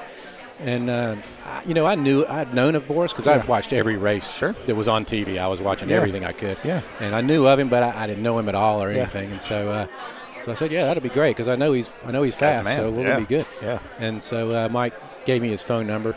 And so I went back home and I called him up and just wanted to chat with him and introduce myself and kind of see what he liked in the car so I could kind of start thinking in that direction. And so I called him up and I said, hey, Boris, this is Chris Willis. I'm here to help you kick Paul Gentilosi's ass. Because he, at that time, him and Paul Gentilozzi were just butting heads. Yeah. And there's a little bit of a pause. And he goes, oh, okay. I can hear it. Yeah. Oh, all right. Yeah. So we had a little conversation. I just kind of asked him, do you like stiff car? Do you like soft car? Right. And he always liked a soft car. And he had good reason, and I just tailored my thoughts to how he wanted a car, and so Mike let me design a new Trans Am car for the 2002 season. But in that 2000s era of Trans Am was a tinkerer's category. You would take something that was effectively off-the-shelf type of race car for most people, unless you're a Cadillac. But the rule set was such that there was a lot of wiggle room for a guy like you to show up and develop little bits and pieces. Yeah, Trans Am rules. There's no BOP in Trans Am. Here's the rule book. You get this big V8. Yeah. Your body's got to be this wide. You have to have approved body work. Yeah, basically the body work was the same for everybody, but underneath you could do all the sorts of what cool you stuff. wanted. For the small group, you're a perfect fit for something like that because you don't want a big firm behind you. This is good for somebody like you who's just a tinkerer, comes up with little concepts that can do stuff. But go on. And Mike's such an enthusiast. I mean, I would get a call from him almost every day, every other day. Yeah. Just to bullshit, talk he about wants the to talk design. shop. Yeah, he wants to talk racing. He's just so. He's like, what are we getting into? What you got going now? I'll explain where I'm at with design, and we would just bullshit for a little bit. And he, carry on. So that was great. I mean, one time we were at Sears Point, and there's a NASCAR race. He was doing all three races: the Trans Am, the Southwest, and the Cup race. And so our race was after a Southwest race on Saturday. And the Southwest guys had forgotten to put a water bottle in his car. Ooh. So he did the whole Southwest race. I think he finished second or something in that race. It was really those cars are so hot. And he was a lot of Boris Said you have to hydrate. Yeah, big dude. And he was done, right? After he got out of the car, he couldn't even pick up his helmet because his hands were all he was all cramped up. And so he went to the infield care center, and they got an IV in him. And Boris had qualifying with us. Yeah, right. So he was in the IV, and the NASCAR people were there, and they're like, "Oh, you're not going anywhere." And this NASCAR guy came and said, "No, he's okay. Let him go. He's Boris. He's not human." Yeah, it doesn't matter. So he takes the IV out. He comes in, and we have the car sitting on the Trans Am car. Trans Am ready to go. And so he comes up, and he gets in the car, and he said, "Man, they didn't have a water bottle. I'm all cramped up." And I'm like, Tommy Kendall was driving for Rocket Sports for that race, and Boris and Kendall drove together at one point. And I don't know if. I think maybe he talked about that with you guys before. But there was a little, they were always... It's going to happen when you have two guys like that. So he wanted to beat Tommy. That was his main goal, was beat Tommy. And so he gets in the car, and his hands are all kind of really can grab the wheel, but that's it. And he says, Chris, he pushes the button. I got the radio. Chris, can you start the car for me? He Christ. He couldn't even push the start. And he's got a cup race the next day, right? Like the big show's not even started. Yeah. So anyway, I start the car, and I said, Boris, man, just go out there and put a lap in. Don't do something stupid and hurt yourself. Just go out. And he goes, I'm going to get pole. Can you start the car for me? By the way, I'm getting pole. Yeah. So I said, I cool. can shift with my mind. Boris Said. So he goes out, sure enough, puts it on pole. No way. Beats Kendall, puts it on pole. Yeah. And I'm like, oh my God, it's just awesome. Yeah. It's awesome. Yeah. And so the next day comes around, and our race, I think were we after or before the Cup? I can't remember which way it was, but what do? We put the water bottle in his car, and it fell over and leaked out. So he had no water the whole race. God. An hour in the Trans Am car with no drink again. So I felt so bad after. I'm like, man. At least Sonoma's not like a lot of twists and turns and hard on the body. And hot at that time of year. Yeah. Here I am bad-mouthing the Southwest team. Guys don't know what they're doing. These guys don't know what they're doing. Come on now. And we do the same thing. When did he give you a car? Okay, so at the end of the 2002 season. Yeah. Jaguar was sponsoring the series. That's right. Yeah. And at the end of the year, they're going to give away a Jaguar, a 2003 XKR Jaguar. Yeah. They're 390 horsepower, just badass car. Yeah. Right? So at the end of the year, they were giving out everybody keys. So you got a key if you got a pole. Uh-huh. You got a key if you drove a Jaguar. Yeah. So we only got one pole that year, but we won 8 out of 12 races. Yeah. Because what we would do is go out and qualify, and we'd set a lap. We'd save our tires. I'd tell them, go as fast as you can. If you can't think you go That's faster, it. Yeah. park it. Yeah. And we'd normally be on pole when he would park it. Yeah. And we would sit there for Somebody would 5, knock 10 it minutes. down. Yeah, Yeah. later, right at the end, somebody would get us. Yeah, right. But they're putting 10 more minutes of tires on there. Right, Yeah, exactly. yeah. So we would start second or third or whatever, and we would just Yeah. take care of it. You Yeah, know? yeah. And so anyway, at the end of or actually before the race, the last race, they had a whole thing where all the drivers got around and they handed out all these keys. Yeah. Well, actually, the day before, me and Boris were sitting at the picnic benches over by the snack shop there, and we're having lunch, and he says, Chris, they're giving away this key. I'm going to give my key to you for all the work, all the work you did. And I'm like, man, Boris, I was blown away. I'm like, that's awesome. I don't care if I win the car or not. I just appreciate that gesture. Yeah. And so the next day we do the thing, and they give him one key. And so he's walking around with the key. Hey, I got the winning keys. Anybody want to trade? And Butch Leisinger had like 4 keys. And he goes, you want to trade? And Butch goes, no, I'm keeping all mine. Yeah, right. And so they started calling out names, and whoever's key fit the door to open it was going to get the car. And so all these guys were going in, and then they called Boris's name, and he goes, I'm giving my key to my crew chief, Chris Willis. And so I come walking up, shake his hand, take the key. Door opens right up. I just was blown away. I'm like, holy cow. Did Boris maybe regret it after that? No, because when he told me that he didn't want, that he was going to give me the car, his next statement was, I'll look like a driving a Jaguar. Now it's a real Boris story. Yeah. Okay. Hey, so did Boris not tell you about the toilet paper roll design I did for the upright? Boop, boop. I was waiting for that. So I heard there's a toilet paper roll design Yeah, what's that story old toilet paper story? So that I came up all on my own. So we were going to a test with in Trans Am, and I was with the Trans Am car. The front uprights are really critical because the brakes are small. Yeah. They overheat all the time. You have to shoot water in the brake ducts to keep them cool for a race. You pitch them after the race. Yeah. So I wanted to design a new upright that would have more airflow to the brakes, sealed off really well, make a better camber adjustment, and also have an Ackerman adjustment to it. Yeah. All of those things. Yeah. So just a few just a things. whole new brake system. Like a Swiss Army knife. So I showed up at the test and brought this with me just to show you guys. Oh, we have props. I made a model. I made a model of it. I made this back in 2002. Yeah. I made this. And so I wanted to show Mike what I came up with because this thing's going to be expensive. So I said, Mike, I want to make this upright. Yeah. And Boris looks at it. What is that? A toilet paper roll you got in the center? I'm like, yeah. It was a perfect scale. This is like a 3/4 scale, or a half scale. Yeah. And so it was a perfect scale for my bearing housing. Yeah. So I started with the toilet paper roll, and then I I cut all this stuff out of cardboard and glued it all together. That's pretty impressive. And showed Mike, and Mike's like, yeah, let's make it. Yeah. And so we did, and we put it on the car after I did it, and we set it up just like we had Roush uprights at the beginning, and we had this one. And I had the Ackerman set up just like the Roush, and we did it back-to-back test. Did this with this upright with the same Ackerman, and it was okay, as good as the Roush, maybe slightly better. But then I changed the Ackerman to what I thought the Ackerman should be. Yeah. And Boris it just came alive. The thing just turned so great now. Yeah. And so we made I think around Button Willis about another second a lap. Jesus Christ. Oh, wow, just with your toilet paper. Yeah. It was their roll. So you literally took toilet paper and cardboard to mock up an upright. Out. Yeah. So I could show Mike how complicated it was be and help the fabricator was going to make it. An idea. So I showed it. This is what it's going to be because he had all these pieces cut out that he had to figure out how to. And they're all numbered.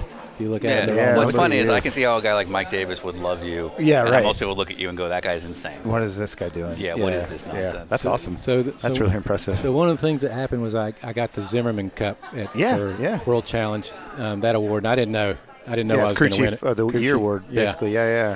And so Boris obviously had talked to him and said I designed a part out of paper towel. Yeah. A paper toilet paper roll.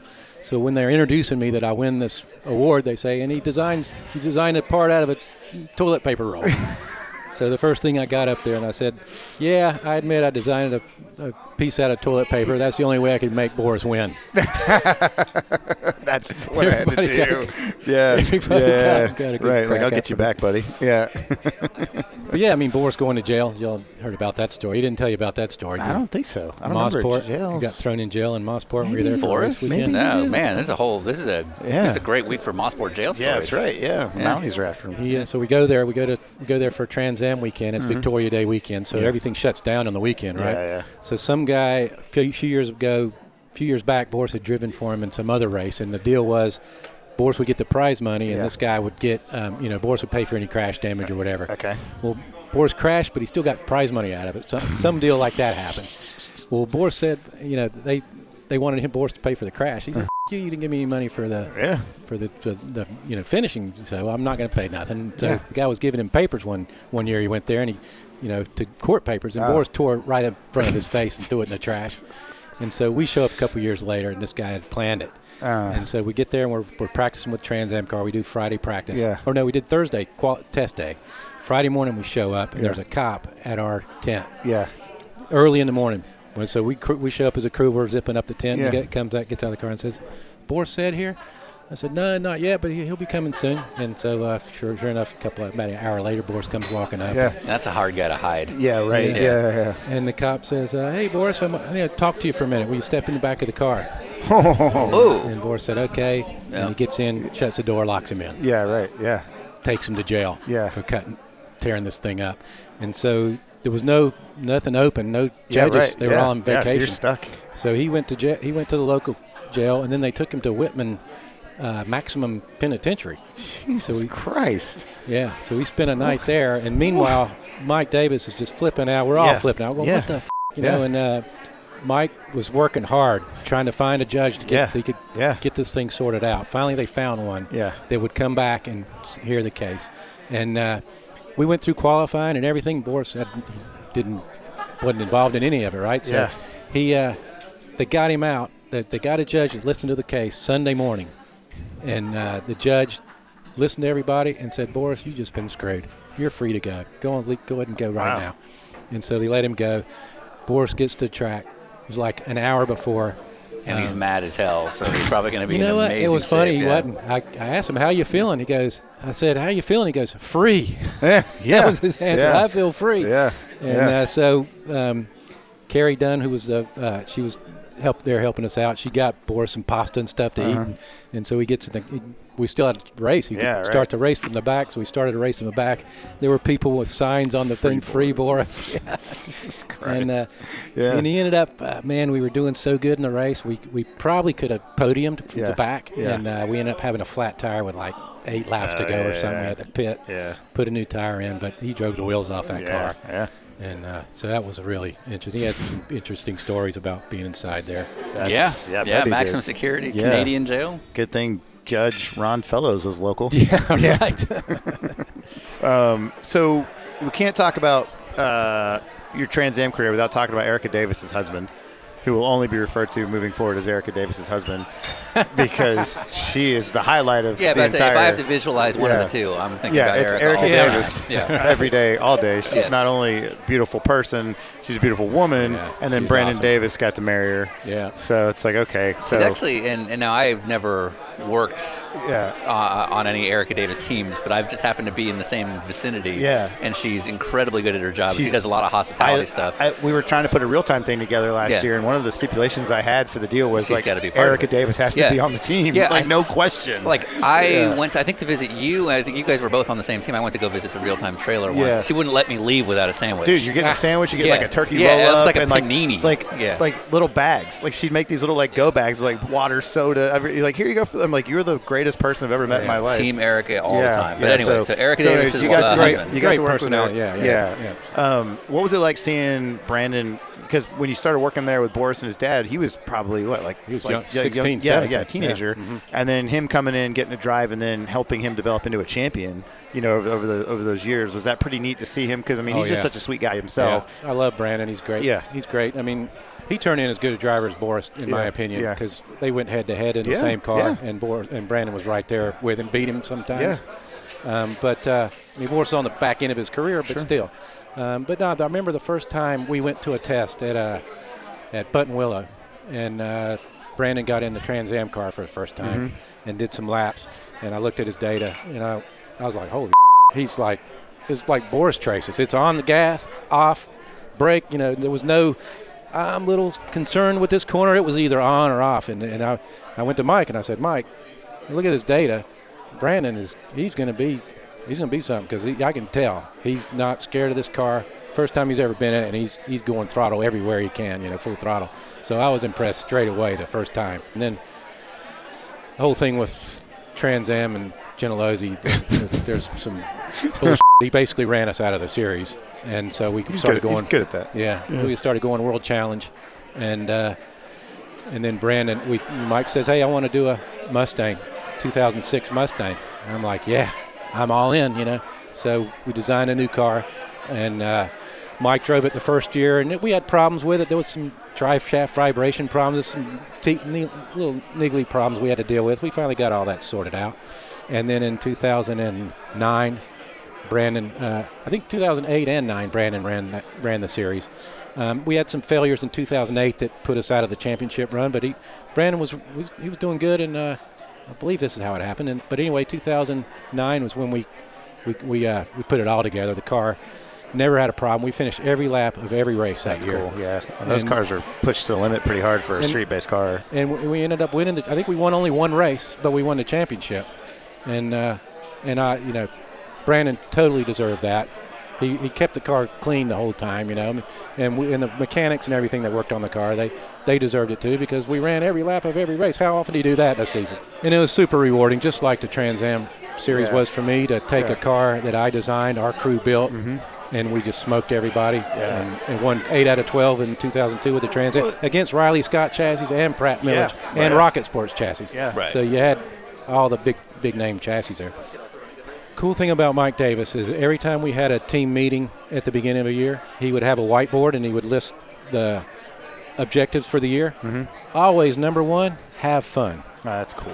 Number 2, because it's fun for him. Number 2, win championships. Yeah. So, but Mike Davis isn't doing this because it's a business move. This is fun for this him. is like, I want to enjoy race cars. And if he's calling you every day, it's also your job to keep him excited as the guy running the deal. Yeah, which wasn't very hard to do. No, right. He was into it. But if you were a drag, he'd probably replace you. But even that process would drag him down. It wouldn't be fun anymore. Yeah, the people around him were like, now I got to fire play him. With race cars. Yeah. So your job is also to be excited for him, to keep him excited, and to remind him this is goddamn cool. Because this is just fun for him.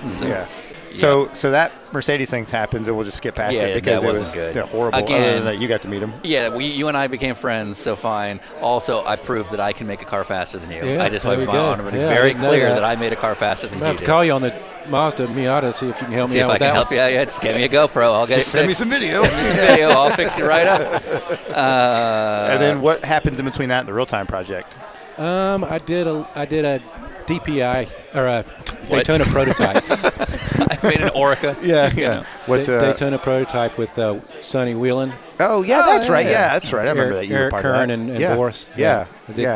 Did a season with them. Marsh Racing was the team running it. Yeah, and was that something that Boris had brought you in on to be a part of? So again, having a good reputation and being someone that people want to work with, you get brought in on projects. Right. I'd known Eric Kern too. Yeah. So I was little friends with him. So he knew what I could do, and I'm sure Boris talked me up. So you do that for a year, and then the TLX project. Yeah. Were you on it the first season before, when they just did the one event kind of thing? Yeah. What happened was I was at the last race of the year at Laguna Seca. Yeah. And we were just finishing up a race and for IMSA. For IMSA. Or for whatever for IMSA, the DPI. It was IMSA. Yeah. It was the Daytona prototype at the time. Yeah, DP. Yeah. Actually, what was it? Still Grand Am, I think, right? Yeah. Was it Grand Am? Yeah. It was either way. It would have been like the two Frank Daytona prototype. Yeah. So I remember I'm walking around the paddock after a race, and my phone rings, and it's Nathan Bonneau calling me. So I answered, and he says, "Hey, Chris, we've got a program where we're going to design a car. Would you like to be involved in it?" I'm like, "Hell yeah!" So that was it, and so I made I think a couple of weeks later, it was the end of the year, so I think I flew up there in November or something and checked it out and saw what they got going on, and and started working on it. Yeah, and originally I was going to do the chassis and the suspension because HPD didn't have time to work on it. And so I get there, I'm like, cool, and I'm telling them, all right, we need to get rid of wheel tubs and all this. We got to get the wheel up, and they're going, really? What do we do that? Wow. Yeah, you got to do it, man. We got to get this thing low and start taking as much of the unibody out. And I remember having to argue with Nathan about how much of the unibody to take out. I'm like, when we did the Mustang, we had all that taken out. You know? Yeah. You have to get the weight down. You know. I mean, the worst day of that whole program was we finished the car and we took it to Honda's test center like in HPCC Ohio. or Marysville. Yeah. Took it there, and we had this little track they let us run on, and so it was the first time the car turned a wheel. Yeah. And so we're all out there and watching it. I forgot about it. It goes around, and all of a sudden it comes around towards us, and we see some fire come out of the passenger side. The little gap between the door and the rocker seal, fire came out. We're like, holy and so we're like, you might be on fire, stop. And so the thing just got engulfed. Yeah. And the whole cockpit was just on fire. I totally forgot about this. Yeah. And Peter was in the car. Peter Cunningham was driving the car at the time, and he got out, and they reached back in and pulled the fire extinguisher to try to get the fire out. And eventually it went out, but I think he ended up burning his hand, reaching into. Oh, wow, yeah. I mean, the fire, the flames were going 10 feet above the roof of the car while Peter was still in the car. Right. I mean, he got out in a hurry. But, it was so devastating to all of us because we'd worked, I don't know how many all-nighters to get there. And it was like, oh, yeah, finally we can run the car. And then it burns the ground right in front of all our eyes. And so we were able to rebuild the car. And, we go to the first race at Sears Point and off the line. Qualifying. This is when they had GT3 and GT4 together. Yeah. And so on the start, he gets rear-ended by. He stalled it on the start. Yeah. Because four-wheel drive, it's hard to get four wheels going. Yeah. Right? Yeah. And we didn't have anti-stall. HPD didn't have all that sorted out in this car yet. And he got rear-ended. And so, we had to take the car back and rebuild it again. Yeah. I remember the biggest. I tell people this all the time about when I watch like a sports car race, an F1 race, and they talk about like an A car and a B car and like parts and what they do. And I was like, even in our program, you're making one-off pieces of things to see if it's going to work before you build two. And you built a splitter for our car, the TLX. So we took it to Salt Lake City for the first race. And again, you designed this at home. You don't have a wind tunnel in your backyard. Right. You're just like thinking through all the things that could happen. This is stuff I learned at Nissan with Yoshi Suzuka, who was the aerodynamicist there. Exactly. And we put that splitter on, and it immediately worked. Second a lap. It was a second a lap. Yeah. And I was like, holy this is like Chris did this in his house. You know what I mean? He just made this piece that's now put us like in the top 10. Right. In No GT3. CFD, no wind tunnel, You got the Chris fluid dynamics. That's right. Yeah, but I was a believer after like the fourth race of the year when we were making these changes. I'll tell you what, that St. Pete weekend was one of the best weekends of my career. The second race we ever did? When you won, because, I mean, I had tears in my eyes because we just seen the car burn to the ground. We rebuilt it. We gotten rear-ended. We rebuilt it. And we came back. Now we're up against the GT3 cars coming from Europe. And that was the first major GT3 race. Stacked field. And they gave us boosts that it's like the Cadillac had. So the same as the other car like ours. We could run with them, and you put it on pole. And then you held them off for the race. I'd never been there before, so that first session was like, what's happening? Just like trying to figure it out. And it qualified in the rain. And the biggest thing that helped us out there was Frankie Montecalvo, because we were like second in practice. Because there's yellows or something, so we just happened to be second. Laps, And Frankie Montecalvo in a Mercedes was P1, we were P2, and on the green flag, because you went out in qualifying by the grid from practice times, and he spun in the first turn. So my first like 3 laps, I had 0 missed.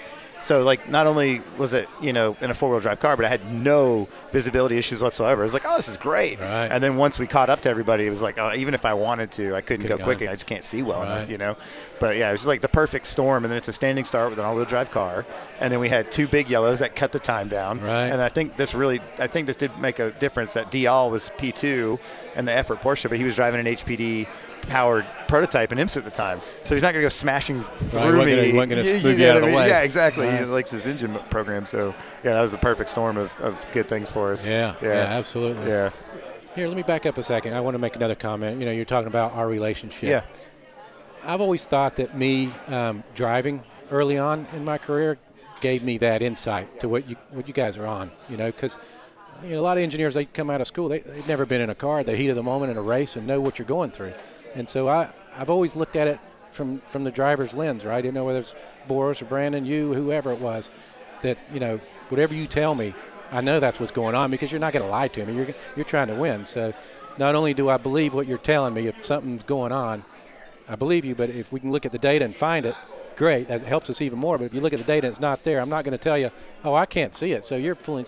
Yeah, I'm never going to do that because I know if I'm driving a car and I want to go as fast as I can, I'm not going to lie to anybody about what I'm feeling behind the wheel, So I think that was a big benefit for me.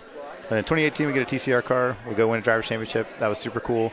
I think most of that was just like remote engineering for you. Yeah, I had gotten tired of traveling. Yeah. Because the 2017 season, we were racing and testing. Yeah. And I think I had it's like 50,000 miles on the airplane that year. Yeah. I'd hate flying anyway. Yeah. And that was like, this is a lot. I think I'm done. Yeah. Yeah. And so, I told Nathan at the end of the year in 2017, hey, this is it. I'm done. That's my last race.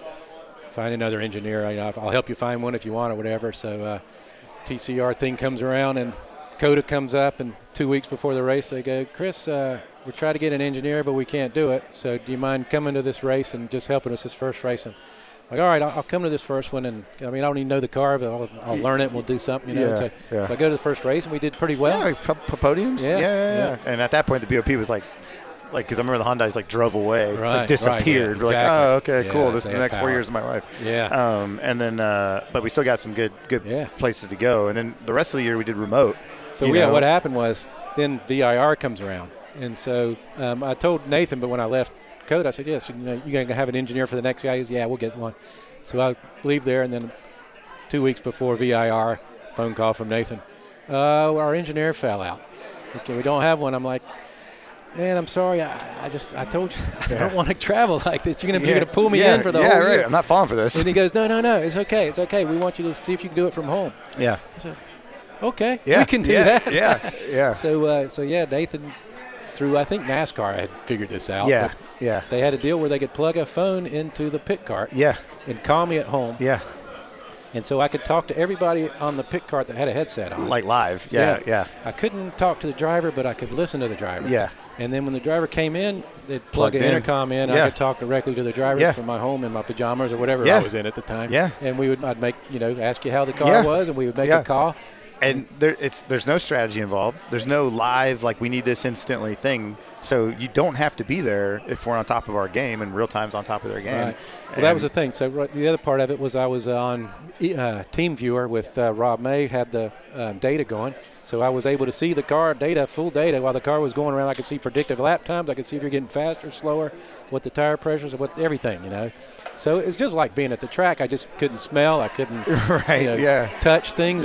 And like you say, with a good team like Real Time, with Mike Busalaki in particular, he had my back on the mechanical part of the car. So if there was a problem, he could take care of it. So I didn't need to be there to take care of it. I was just there to. And the commute time from your bed to your computer was a little better than to San Diego Airport to. Yeah, because flying out of San Diego, that's the other thing. Flying out of San Diego, it's a 6:30 flight every time. Yeah. I'm up at 4:30 in the morning, and it's just I'm out. The LAX deal is a drag for me, and I imagine it's worse here because there's fewer flights for you. And 80% of our races are on the East Coast, so it's always along. Yeah. I felt like I was doing as good a job as if I was there. Yeah, so that was pretty much up to, and now Real Time's putting a program together. Are you a part of that? With I'm advising. Sure. Yeah. Right. Yeah. Then what are you doing otherwise? I started working for this company in LA that is doing Porsche parts. So I'm drawing aftermarket Porsche parts for his, and he calls me up one day and says, hey, I got this industrial microwave company. It's my real company. Would you want to do any work for them? And I said, sure, you pay, I'll work. And so they sent me a couple of these weird parts to do with microwave parts that I don't know how this microwave flows through them, but it's really crazy stuff. So I drew it all up and sent it to them, and ever since then they've been giving me work, and so I've been.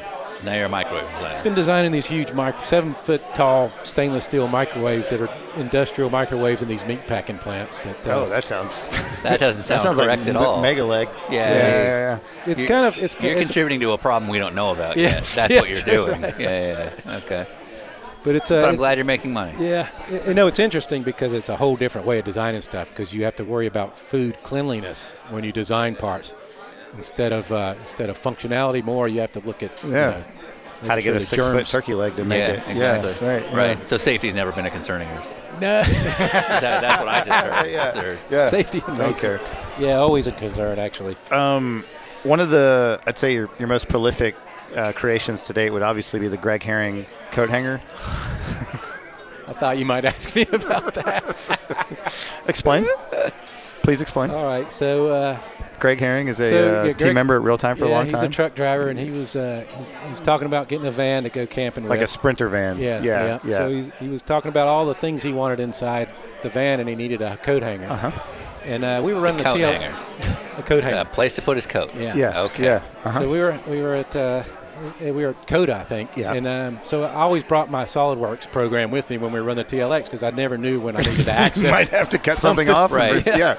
I don't know any other team engineers in the current era of homologated GT3 who's like, well, just in case, Yeah, you just have in to case design we a look at new it. part to machine tomorrow. Yeah. Yeah. So anyway, we're in the van driving back to the hotel, and you know how mechanics are. That some of the conversation can get kind of raunchy. Yeah, imagine that. It's all a bunch of dudes. Yeah. And so they're in there talking about this coat hanger, and there's some people talking about maybe it's sexual type things. Uh-huh. We've had Willie T. Ribbs tell some horrible stories on this. There's nothing you can't say. Okay. All right, cool. So anyway, they say, let's make, who was it? Anyway, who was our crew chief? Johnny Reed? Johnny Reed. Yeah. Johnny Reed says, hey, I bet Chris can draw something up for you. Yeah. And so I said, let me think about it. And I got my computer. Let me see what I can do. So I get back to the hotel. Yeah. And I go to open SolidWorks. And I draw a shaft with a bulb at the end. Uh-huh. Yeah. With a slotted keyhole. I think that the actual written on the sack. schematics says rounded head to minimize putting someone's eye out. That's what it says right on the blueprint Right, of a coat hanger. of a coat hanger. Yeah. Go on. So yeah, With a slotted there was a keyhole. sack to hold your valuables in. Yeah, sack for personal items is what's written here. Yeah. Yep. And so and then I think it was retractable and erectable. Yep. Imagine So that. was there a Right. note Yeah. there for erectable or no? Depending So on what's anyway, in it was front of basically a penis-looking thing. With a I like that. The basic was a dick. Yeah. So yeah, I drew this whole thing, and I drew. Yeah. What else does it say on there? I can't even remember everything. It said item number 1, part number shaft. Part number 2 is base, and then part number 3 is sack. Yeah. The sack's Yeah. where you Off put of your keys. SolidWorks. Right? Yeah. You said it's scaled 1 to 2. Which is good. You got it. That's got to be on there. And then dimensions are in inches. Tolerances are fractional. The rest of it is all clearly Tensile from strength. Yeah, So exactly. the thing about it, I did that whole drawing that night. Yeah. And so I'm laughing. I'm laughing to myself doing the whole thing. I'm like, these guys are going to have a Because you went and taught yourself SolidWorks so you could make, because you never thought dick and balls. make Yeah, a right. phallic sank. Yeah. Phallic hanger. Yeah. Phallic hanger. That's Yeah. what I should have Yeah. called And it. this is something that you could just also just buy a coat hanger. Right. Like, yeah. to Or put just the like a shower Yeah, rack, yeah. something like These that. aren't hard things to Yeah, buy. yeah. So here's the thing about it. I was a little reluctant to show that to anybody because I was worried about HPD. Oh, do you know how many people listen to this? Yeah. Well, it's gone now. I don't care anymore. Yeah. But I was like, what's Lee? What's the HPD going to people think about this? I don't want Yeah. that. So when I went to show, I went and showed Johnny and those guys. I'm Yeah. like, let's keep it down low because I don't want HPD to find out. I'm going to be fired if Right. they see what I did here. Yeah. And it's next thing you know, Lee knows about it. I'm Yeah, like, right. But luckily he's laughing. Oh, Yeah, he's like, I that's wanna fucking see it. hilarious. Yeah, right. I'm swiping my brow. Okay, Yeah. I still got a job. Yeah. Yeah, everybody just got a huge. So we do a pass-along question. Last night we had dinner with Townsend Bell, IndyCar driver, sports car driver, TV guy, and he worked with you briefly on the Ford GT. Yeah. With ACS. Yeah. ACS Ford. His question for you would be the best race car cheat you've ever seen. Doesn't mean you have to have been a part of it, so you're not indicting yourself. I mean, I don't know a whole lot about what other people did, but I'll tell you this: in World Challenge, I thought we did a clever thing there. We had Joe Heffaker was doing the engines for us. What year was this? This was in 2009, I think. Okay. So we had an intake manifold. We had 3 intake manifolds that he built for the World Challenge engines. Yeah. And one of them was like 10 horsepower better than the other two. And you couldn't really tell why it was different. Yeah, right. There was no obvious thing. Yeah. And so we kept running the older ones until we needed that 10 more horsepower after they restricted us or did whatever. Yeah. So I mean, it's one of the few times I've ever kind of went around the spirit of the rules to to battle the BOP stuff. Uh-huh. But yeah, we ended up using that later on in the year Yeah. after they knocked us back, and we were still able to Right. run up front. Right. So, Yeah. So if you have not saying you would do this, but it's maybe a common thing that if you have a little cheater trick, you wait till the BOP works against you to find that back. Yeah, Right. Save it for later. Yeah. Yeah.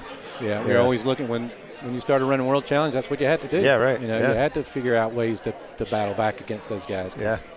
they could just destroy your season. Yeah, for no Yeah. reason. Yeah. Yeah. Now, at this point in recording, we don't know who our next guest is going to be, but just a generic question for our next guest. They're not always drivers. They're not always engineers. They're just people in the sport that we find interesting. Yeah, in some way, shape, or form. What was your first car? Sure. That's a fair one. What was your first car Mine that I bought myself was an RX-7. that you bought yourself? Was your first car a Jaguar? No. My parents bought me a B210 for school. That's cool. Yeah. So I was able to drive that around at state for a couple of years until I moved out to California. And then The majority of people we have on our show are drivers or known team owners, stuff like that. We like bringing guys like you on when we get a chance. You know, I think of somebody like you or Joe Vardy, who we had on a few years ago, because it's more of a sort of philosophical question, but is there a place for guys like you as the series, as racing continues to move forward? Because you can't take a GT3 car today and truly do the Chris Willis stuff that you like. Would you succeed in the current GT3 environment? I mean, I've got, I'm a designer as well as a race engineer. And that's what I'm saying. Some people have trouble with a pre-built box. Like some guys can make them best out of that box. Some guys need the parts to make their own box instead. Right, and right. You seem more of a I want to build my own box kind of guy. I've always had a lot more success when I design a car and race engineer to myself. Yeah. And then taking somebody else's car or a spec car and This is a very terrible analogy because I make it about me, but I'm much better when I come up with my own video concepts than somebody else's. Right. So I got you. Right. But yeah, I mean, for a designer like me, I think the days are numbered. You know, I mean, it's off-road racing or, amateur SCCA. That's really the only places left now to design and build your own car. It's kind of a shame. I mean, Trans Am cars are still there, but they're badass cars, and the thing I don't get about the GT3 thing is, they're supposed to be brought in to lower the cost, right? Exactly. I was designing cars for ACS that were cheaper than these cars were getting turnkey from the manufacturers. Now, and it's because simply that it's a monopoly on the car itself, Yeah. right? Like your price is dictated. You can't make your own price by manufacturing something. Yeah. Right. So yeah, you got to buy all their, $20,000 noses, that you go through every other race, It's crazy. I don't know how these guys are spending this kind of money in racing these days. Yeah. Would you say that a World Challenge season 20 years ago, where you were basically making your own car, versus if you imported the same GT3 equivalent, which is cheaper, do you think? I kind of think we were cheaper back then, because I don't think Mike was spending more than $1 million or so a year, Right. on building the car and Right. and running it. Yeah. So it's more that maybe the customer teams were bitching too much that you guys had this advantage that you really didn't. Where do you see the sport going if it doesn't interest young engineers, if it doesn't pull imagination? I mean, it's getting to the point, isn't it, with the cost? Yeah. That's the biggest thing, I think, is it's just costing so much money. Sure. It's just going to get more. It's not going to get cheaper. Yeah. It's going to get more and more. Are you saying competition makes the marketplace cheaper? I'm just saying that. I guess I'm saying It's the weird. direction of racing. It's weird. You'd think with all the business people in racing, we'd know that. They keep trying to make it. They think they're going to make it cheaper, don't they? Right, by getting rid of competition. They say it. Yeah, Yeah, like yeah. making spec stuff, Yeah, by getting rid of Making the product competition. shittier. Yeah. Well, it's like, let's not make any part competitive. That inherently will drive the price down. Right. Yeah. My whole thing with this that I never hear anybody talk about is that we're burdening the expense with the people least equipped to cover it. Yeah. It's like we're covering the individual race teams with the bill, not the people manufacturing the cars who have the resources. Like they're now profiting off of off of Mike Davis. You know what I mean? As opposed Profiting to Ford. off of crashes. Right. Yeah. As opposed to the manufacturers. But anyway. Yeah. So you mentioned a bunch of drivers, Brian, Nissan guys, Boris. Do you watch much TV? Like, are you familiar with what the concept of like a redemption arc is? Redemption arc. You ever heard of such a thing? Or I've seen Tosh O do a redemption. Okay, that's actually not a bad. It's Correct. I didn't see that one coming. I now am way more interested in your TV taste, but Tosh point out was a good. So redemption is when somebody maybe comes from a certain perspective, but then they redeem themselves with the way their character evolves over time. Is there a driver you feel is on that kind of path that they can rebound from whatever bad reputation they have? Yeah, I guess it's Dane Cameron. That's what I would say. Yeah, Huh. That's pretty common. Yeah, I think Dane that's Cameron. the case. Sorry, Dane. Sorry, Dane. Yeah. Sorry, Dane. So by the time this comes out, we don't know exactly when it's coming out, but it's November, December by the time this comes out. It's holiday season, Chris Willis. What might be a nice gift for your family? If you're a motorsports fan that likes historic racing, likes any type of racing, I wrote a book about the Nissan GTP car. All about electromotive. And it gets into great technical detail of the car and goes through all the races and how we turn the car around from a crash-ridden back marker to a championship-winning. Yeah. So it was a great time in my life, and I knew when I was working there, I knew that maybe someday I'd write about it because I knew it was such an iconic You took car. a lot of photos from back then, and you still had a lot of data and things like that. I kept all my notes because all my notes and stuff were so engineering driven. I've referenced them. I really kept them to reference them as I moved through my career. And then once I decided, I need to write this book, I was able to go back and get some old drawings out and stuff and so show a bunch of stuff. But it's a story about the Nissan program. It's your recount of it, but I know you've got a lot of testimonials and quotes from people that you work with. But if I'm, let's say, a young engineer, like, it's not just some old person's stories. Like, there's a lot you can take from these stories in terms of just philosophically and understanding how problem solving works, because I'm imagining that on a fundamental level, nothing changes. Right. Yeah, I mean, it's approach the same, the same philosophies that they were using back then I use, today, designing cars and race engineering. And, I mean, it's just super smart people that work there. And the way the whole thing turned around, when I got there, I knew there was potential. And I just was hoping that the funding would stay there until we could right. realize it, So I have a copy on my coffee table in my living room. But just to make sure I have the title right, it's How I Single-Handedly Saved the Nissan GTP Program by Chris Willis. Is that the title? If I was going to buy it for someone. Nissan and Me Nissan. by Chris Willis. That's There's you. no M-E in Nissan, but there's an I. I did this. Yeah, Chris Willis. No, I mean, when I wrote the book, I would write a little bit, and then I would send it to people that worked in that area of the car, and I would get there, because the main thing about the book is there's a lot of stuff that's wrong on the internet about the team and the cars. I mean, there's chassis numbers that we never made out there.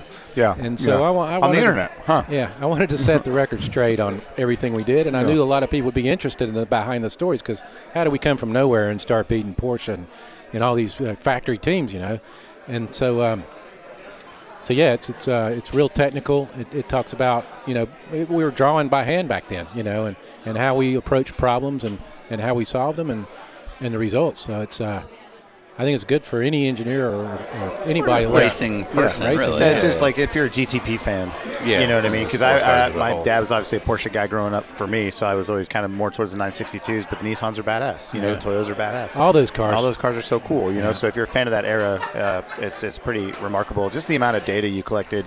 When I say data, I mean photos and testimonials and just all the content in that book. It's really impressive. Hey, Chris, where can I buy that book? Especially the way that you make money, Chris. So, I mean, you can find it in some place, but what's the place that benefits how does Chris make the most money off off that book if I wanted to direct the fans towards it? If you go to www.chriswillisautoracing.books.com. Okay. That's WILLES racingbooks.com. And Chris is CHRIS. Yeah. So, you go to that website, and you can order my book right there. Yeah. I also have it on Amazon. Yeah. But you don't make as much off of that as Chris Willis Don't you Racing. dare So buy y'all it off can Amazon. cut Yeah, cut because- that part. We'll bleep that part. Yeah, I mean, I can just say they suck to make videos for. So there's that. the actual name of the book Yeah. is The Electromotive Nissan GTP Story. No, I'm sorry. Let me start over. Jesus Christ. No, you got one chance. Cut that. Actually, Brian, you helped me with the title. I don't know if you remember this. Yeah. But the title ended up being Developing a Champion, Yeah. the Electromotive Nissan GTP story. Mm-hmm. Well, I was telling Ryan when I was writing this book that I was doing this book, and I told him the title was going to be the Electromotive Nissan GTP story, Developing a Champion. And Ryan says, I think you need to switch those around. You need to say Developing a Champion, the Electromotive Nissan GTP story. Yeah. And Just call it Facebook. Facebook. I think Drop the. That's great. Yeah. Just one couple kind of closeout thoughts. Yeah.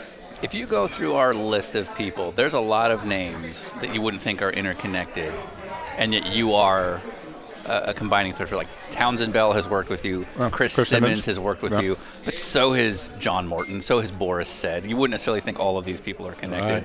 Bob Bondurant, Price Cobb. There's a bunch of guys I've been privileged to work with. Exactly, but like no one would look at Chris Simmons and go, okay, Chris Willis, the sports car guy, and Chris Simmons, the IndyCar guy, have worked together. Like that doesn't necessarily come together, but it's proof of just how small this world is. So for that 22-year-old who wants to be a racing engineer, who listens to our show, what's the thing you would encourage them to understand before they walk in? I would get involved in SCCA racing. I would go to local SCCA races and Learn from the ground up. Yeah, talk to some people and maybe get hooked up with somebody that's got a car that wants a little bit of, wants some help and to start mechanicking, because you really need to learn the mechanic part of the car to understand to understand a car and how to design them and stuff, and even to set them up and how you work on them. Yeah.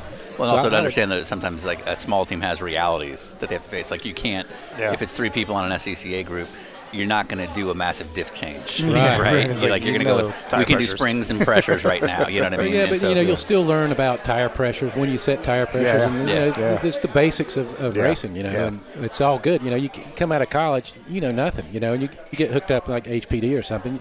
You have no racing experience. Exactly. Well, but also with HPD, where I'm going with this is with HPD, you have resources that HPD offers. When you then go out into the real world, you may not realize that's not normal. And that's what I'm saying, like when you say SCCA. So when I'm talking about a diff change, I'm saying you're not going to make setup changes or adjustments to what you can't do. So you have to live in a real world and go, what's the most important thing that I can control today? When I go coach somebody in like club racing, I'm not like, where's the setup pad? I'm like, you got a tire pressure gauge? Let's start with, And that might not be something, I would always encourage guys to go to the track and learn what actually goes on the track. Hands-on experience. Yeah, before you start designing and engineering race stuff. You have never really had to hunt for a job, it sounds like. Right. Because people keep calling you. What do you think your secret's been for that? I think kind of what we talked about is my attitude and my knowledge. You've never shown up to anything being the smartest guy in the room, it sounds like. I try not to, I mean, you always learn, every time I go to the track, I learn something. So you can never say. And you're like, Orange County's like a stone's throw away from here, and you're still not the smartest guy in the room. I don't know how that happens. It hasn't come this far south yet. Yeah. One thing Trevor Harris taught me a long time ago. He said, because we used to, when he worked at MPTI, me, Rob Edwards, and Andy Borm would go knock on his door, and he would say, "Yeah, go away, I got work to do." And then we'd say, "Hey, we want to talk about suspension and setup." "Oh, come on in." And so we'd sit there, we would talk for 3 hours, about all the stuff. And one thing Trevor always began his statements with was, "I believe this is how it works." Yeah, not this is how it works. He never would say, "This is how it is, and you need to be like this." He would always say, I think this is how it is. You need to come with your own conclusion, because there's so many ways to get there. Yeah. There's no one right way. Yeah. And you always need to keep your mind open to things. Sure. Yeah. What's the phrase that a young engineer can use to let you know that he's probably full of I'm trying to get the tire compliance to work. Oh, that's a very specific phrase. Where are the origins of this? Like, why does that out you? Just because, the tire compliance is there. I mean, it's up to the tire works. Yeah. You have to get the car to work. It's not. I like that you had an answer really quickly. Yeah, you've heard it enough. This has clearly been said. Cool. All right. Well, we spent a lot of time with you. Obviously, you've got your book to do this for you. But the people that click on this episode and have never heard the name Chris Willis, what's the sort of legacy you'd want them to take from this? I just like to be known as a guy that did his best in race engineering and also was able to design championship-winning race cars. I mean, I'd love to be known as a championship-winning race car designer. Well, you'd really like to be known as a great musician. Yeah, But if I had the didn't work out. talent, if I had the natural ability, yeah. Fair enough. I had to work at it. I got pretty good at it, but not anywhere Not near as good I as could you are a race engineer. perform. Yeah. Okay. Well, I'd say on that note, Continental's got the check. I'm finished. I call you up to 15 times a day. And even if I don't know what to say, I'll buy you silver diamond rings, another punk rock furry things, and all the gifts that you could do without. It's not your fault. No, it's not your fault. No, it's not your fault. No, it's not your fault. You were born into this giant mess. Got reasons to be happy when you're stressed. I wanna move away with you, but you're too busy in solitude. I just want to get you out of your house. It's not your fault.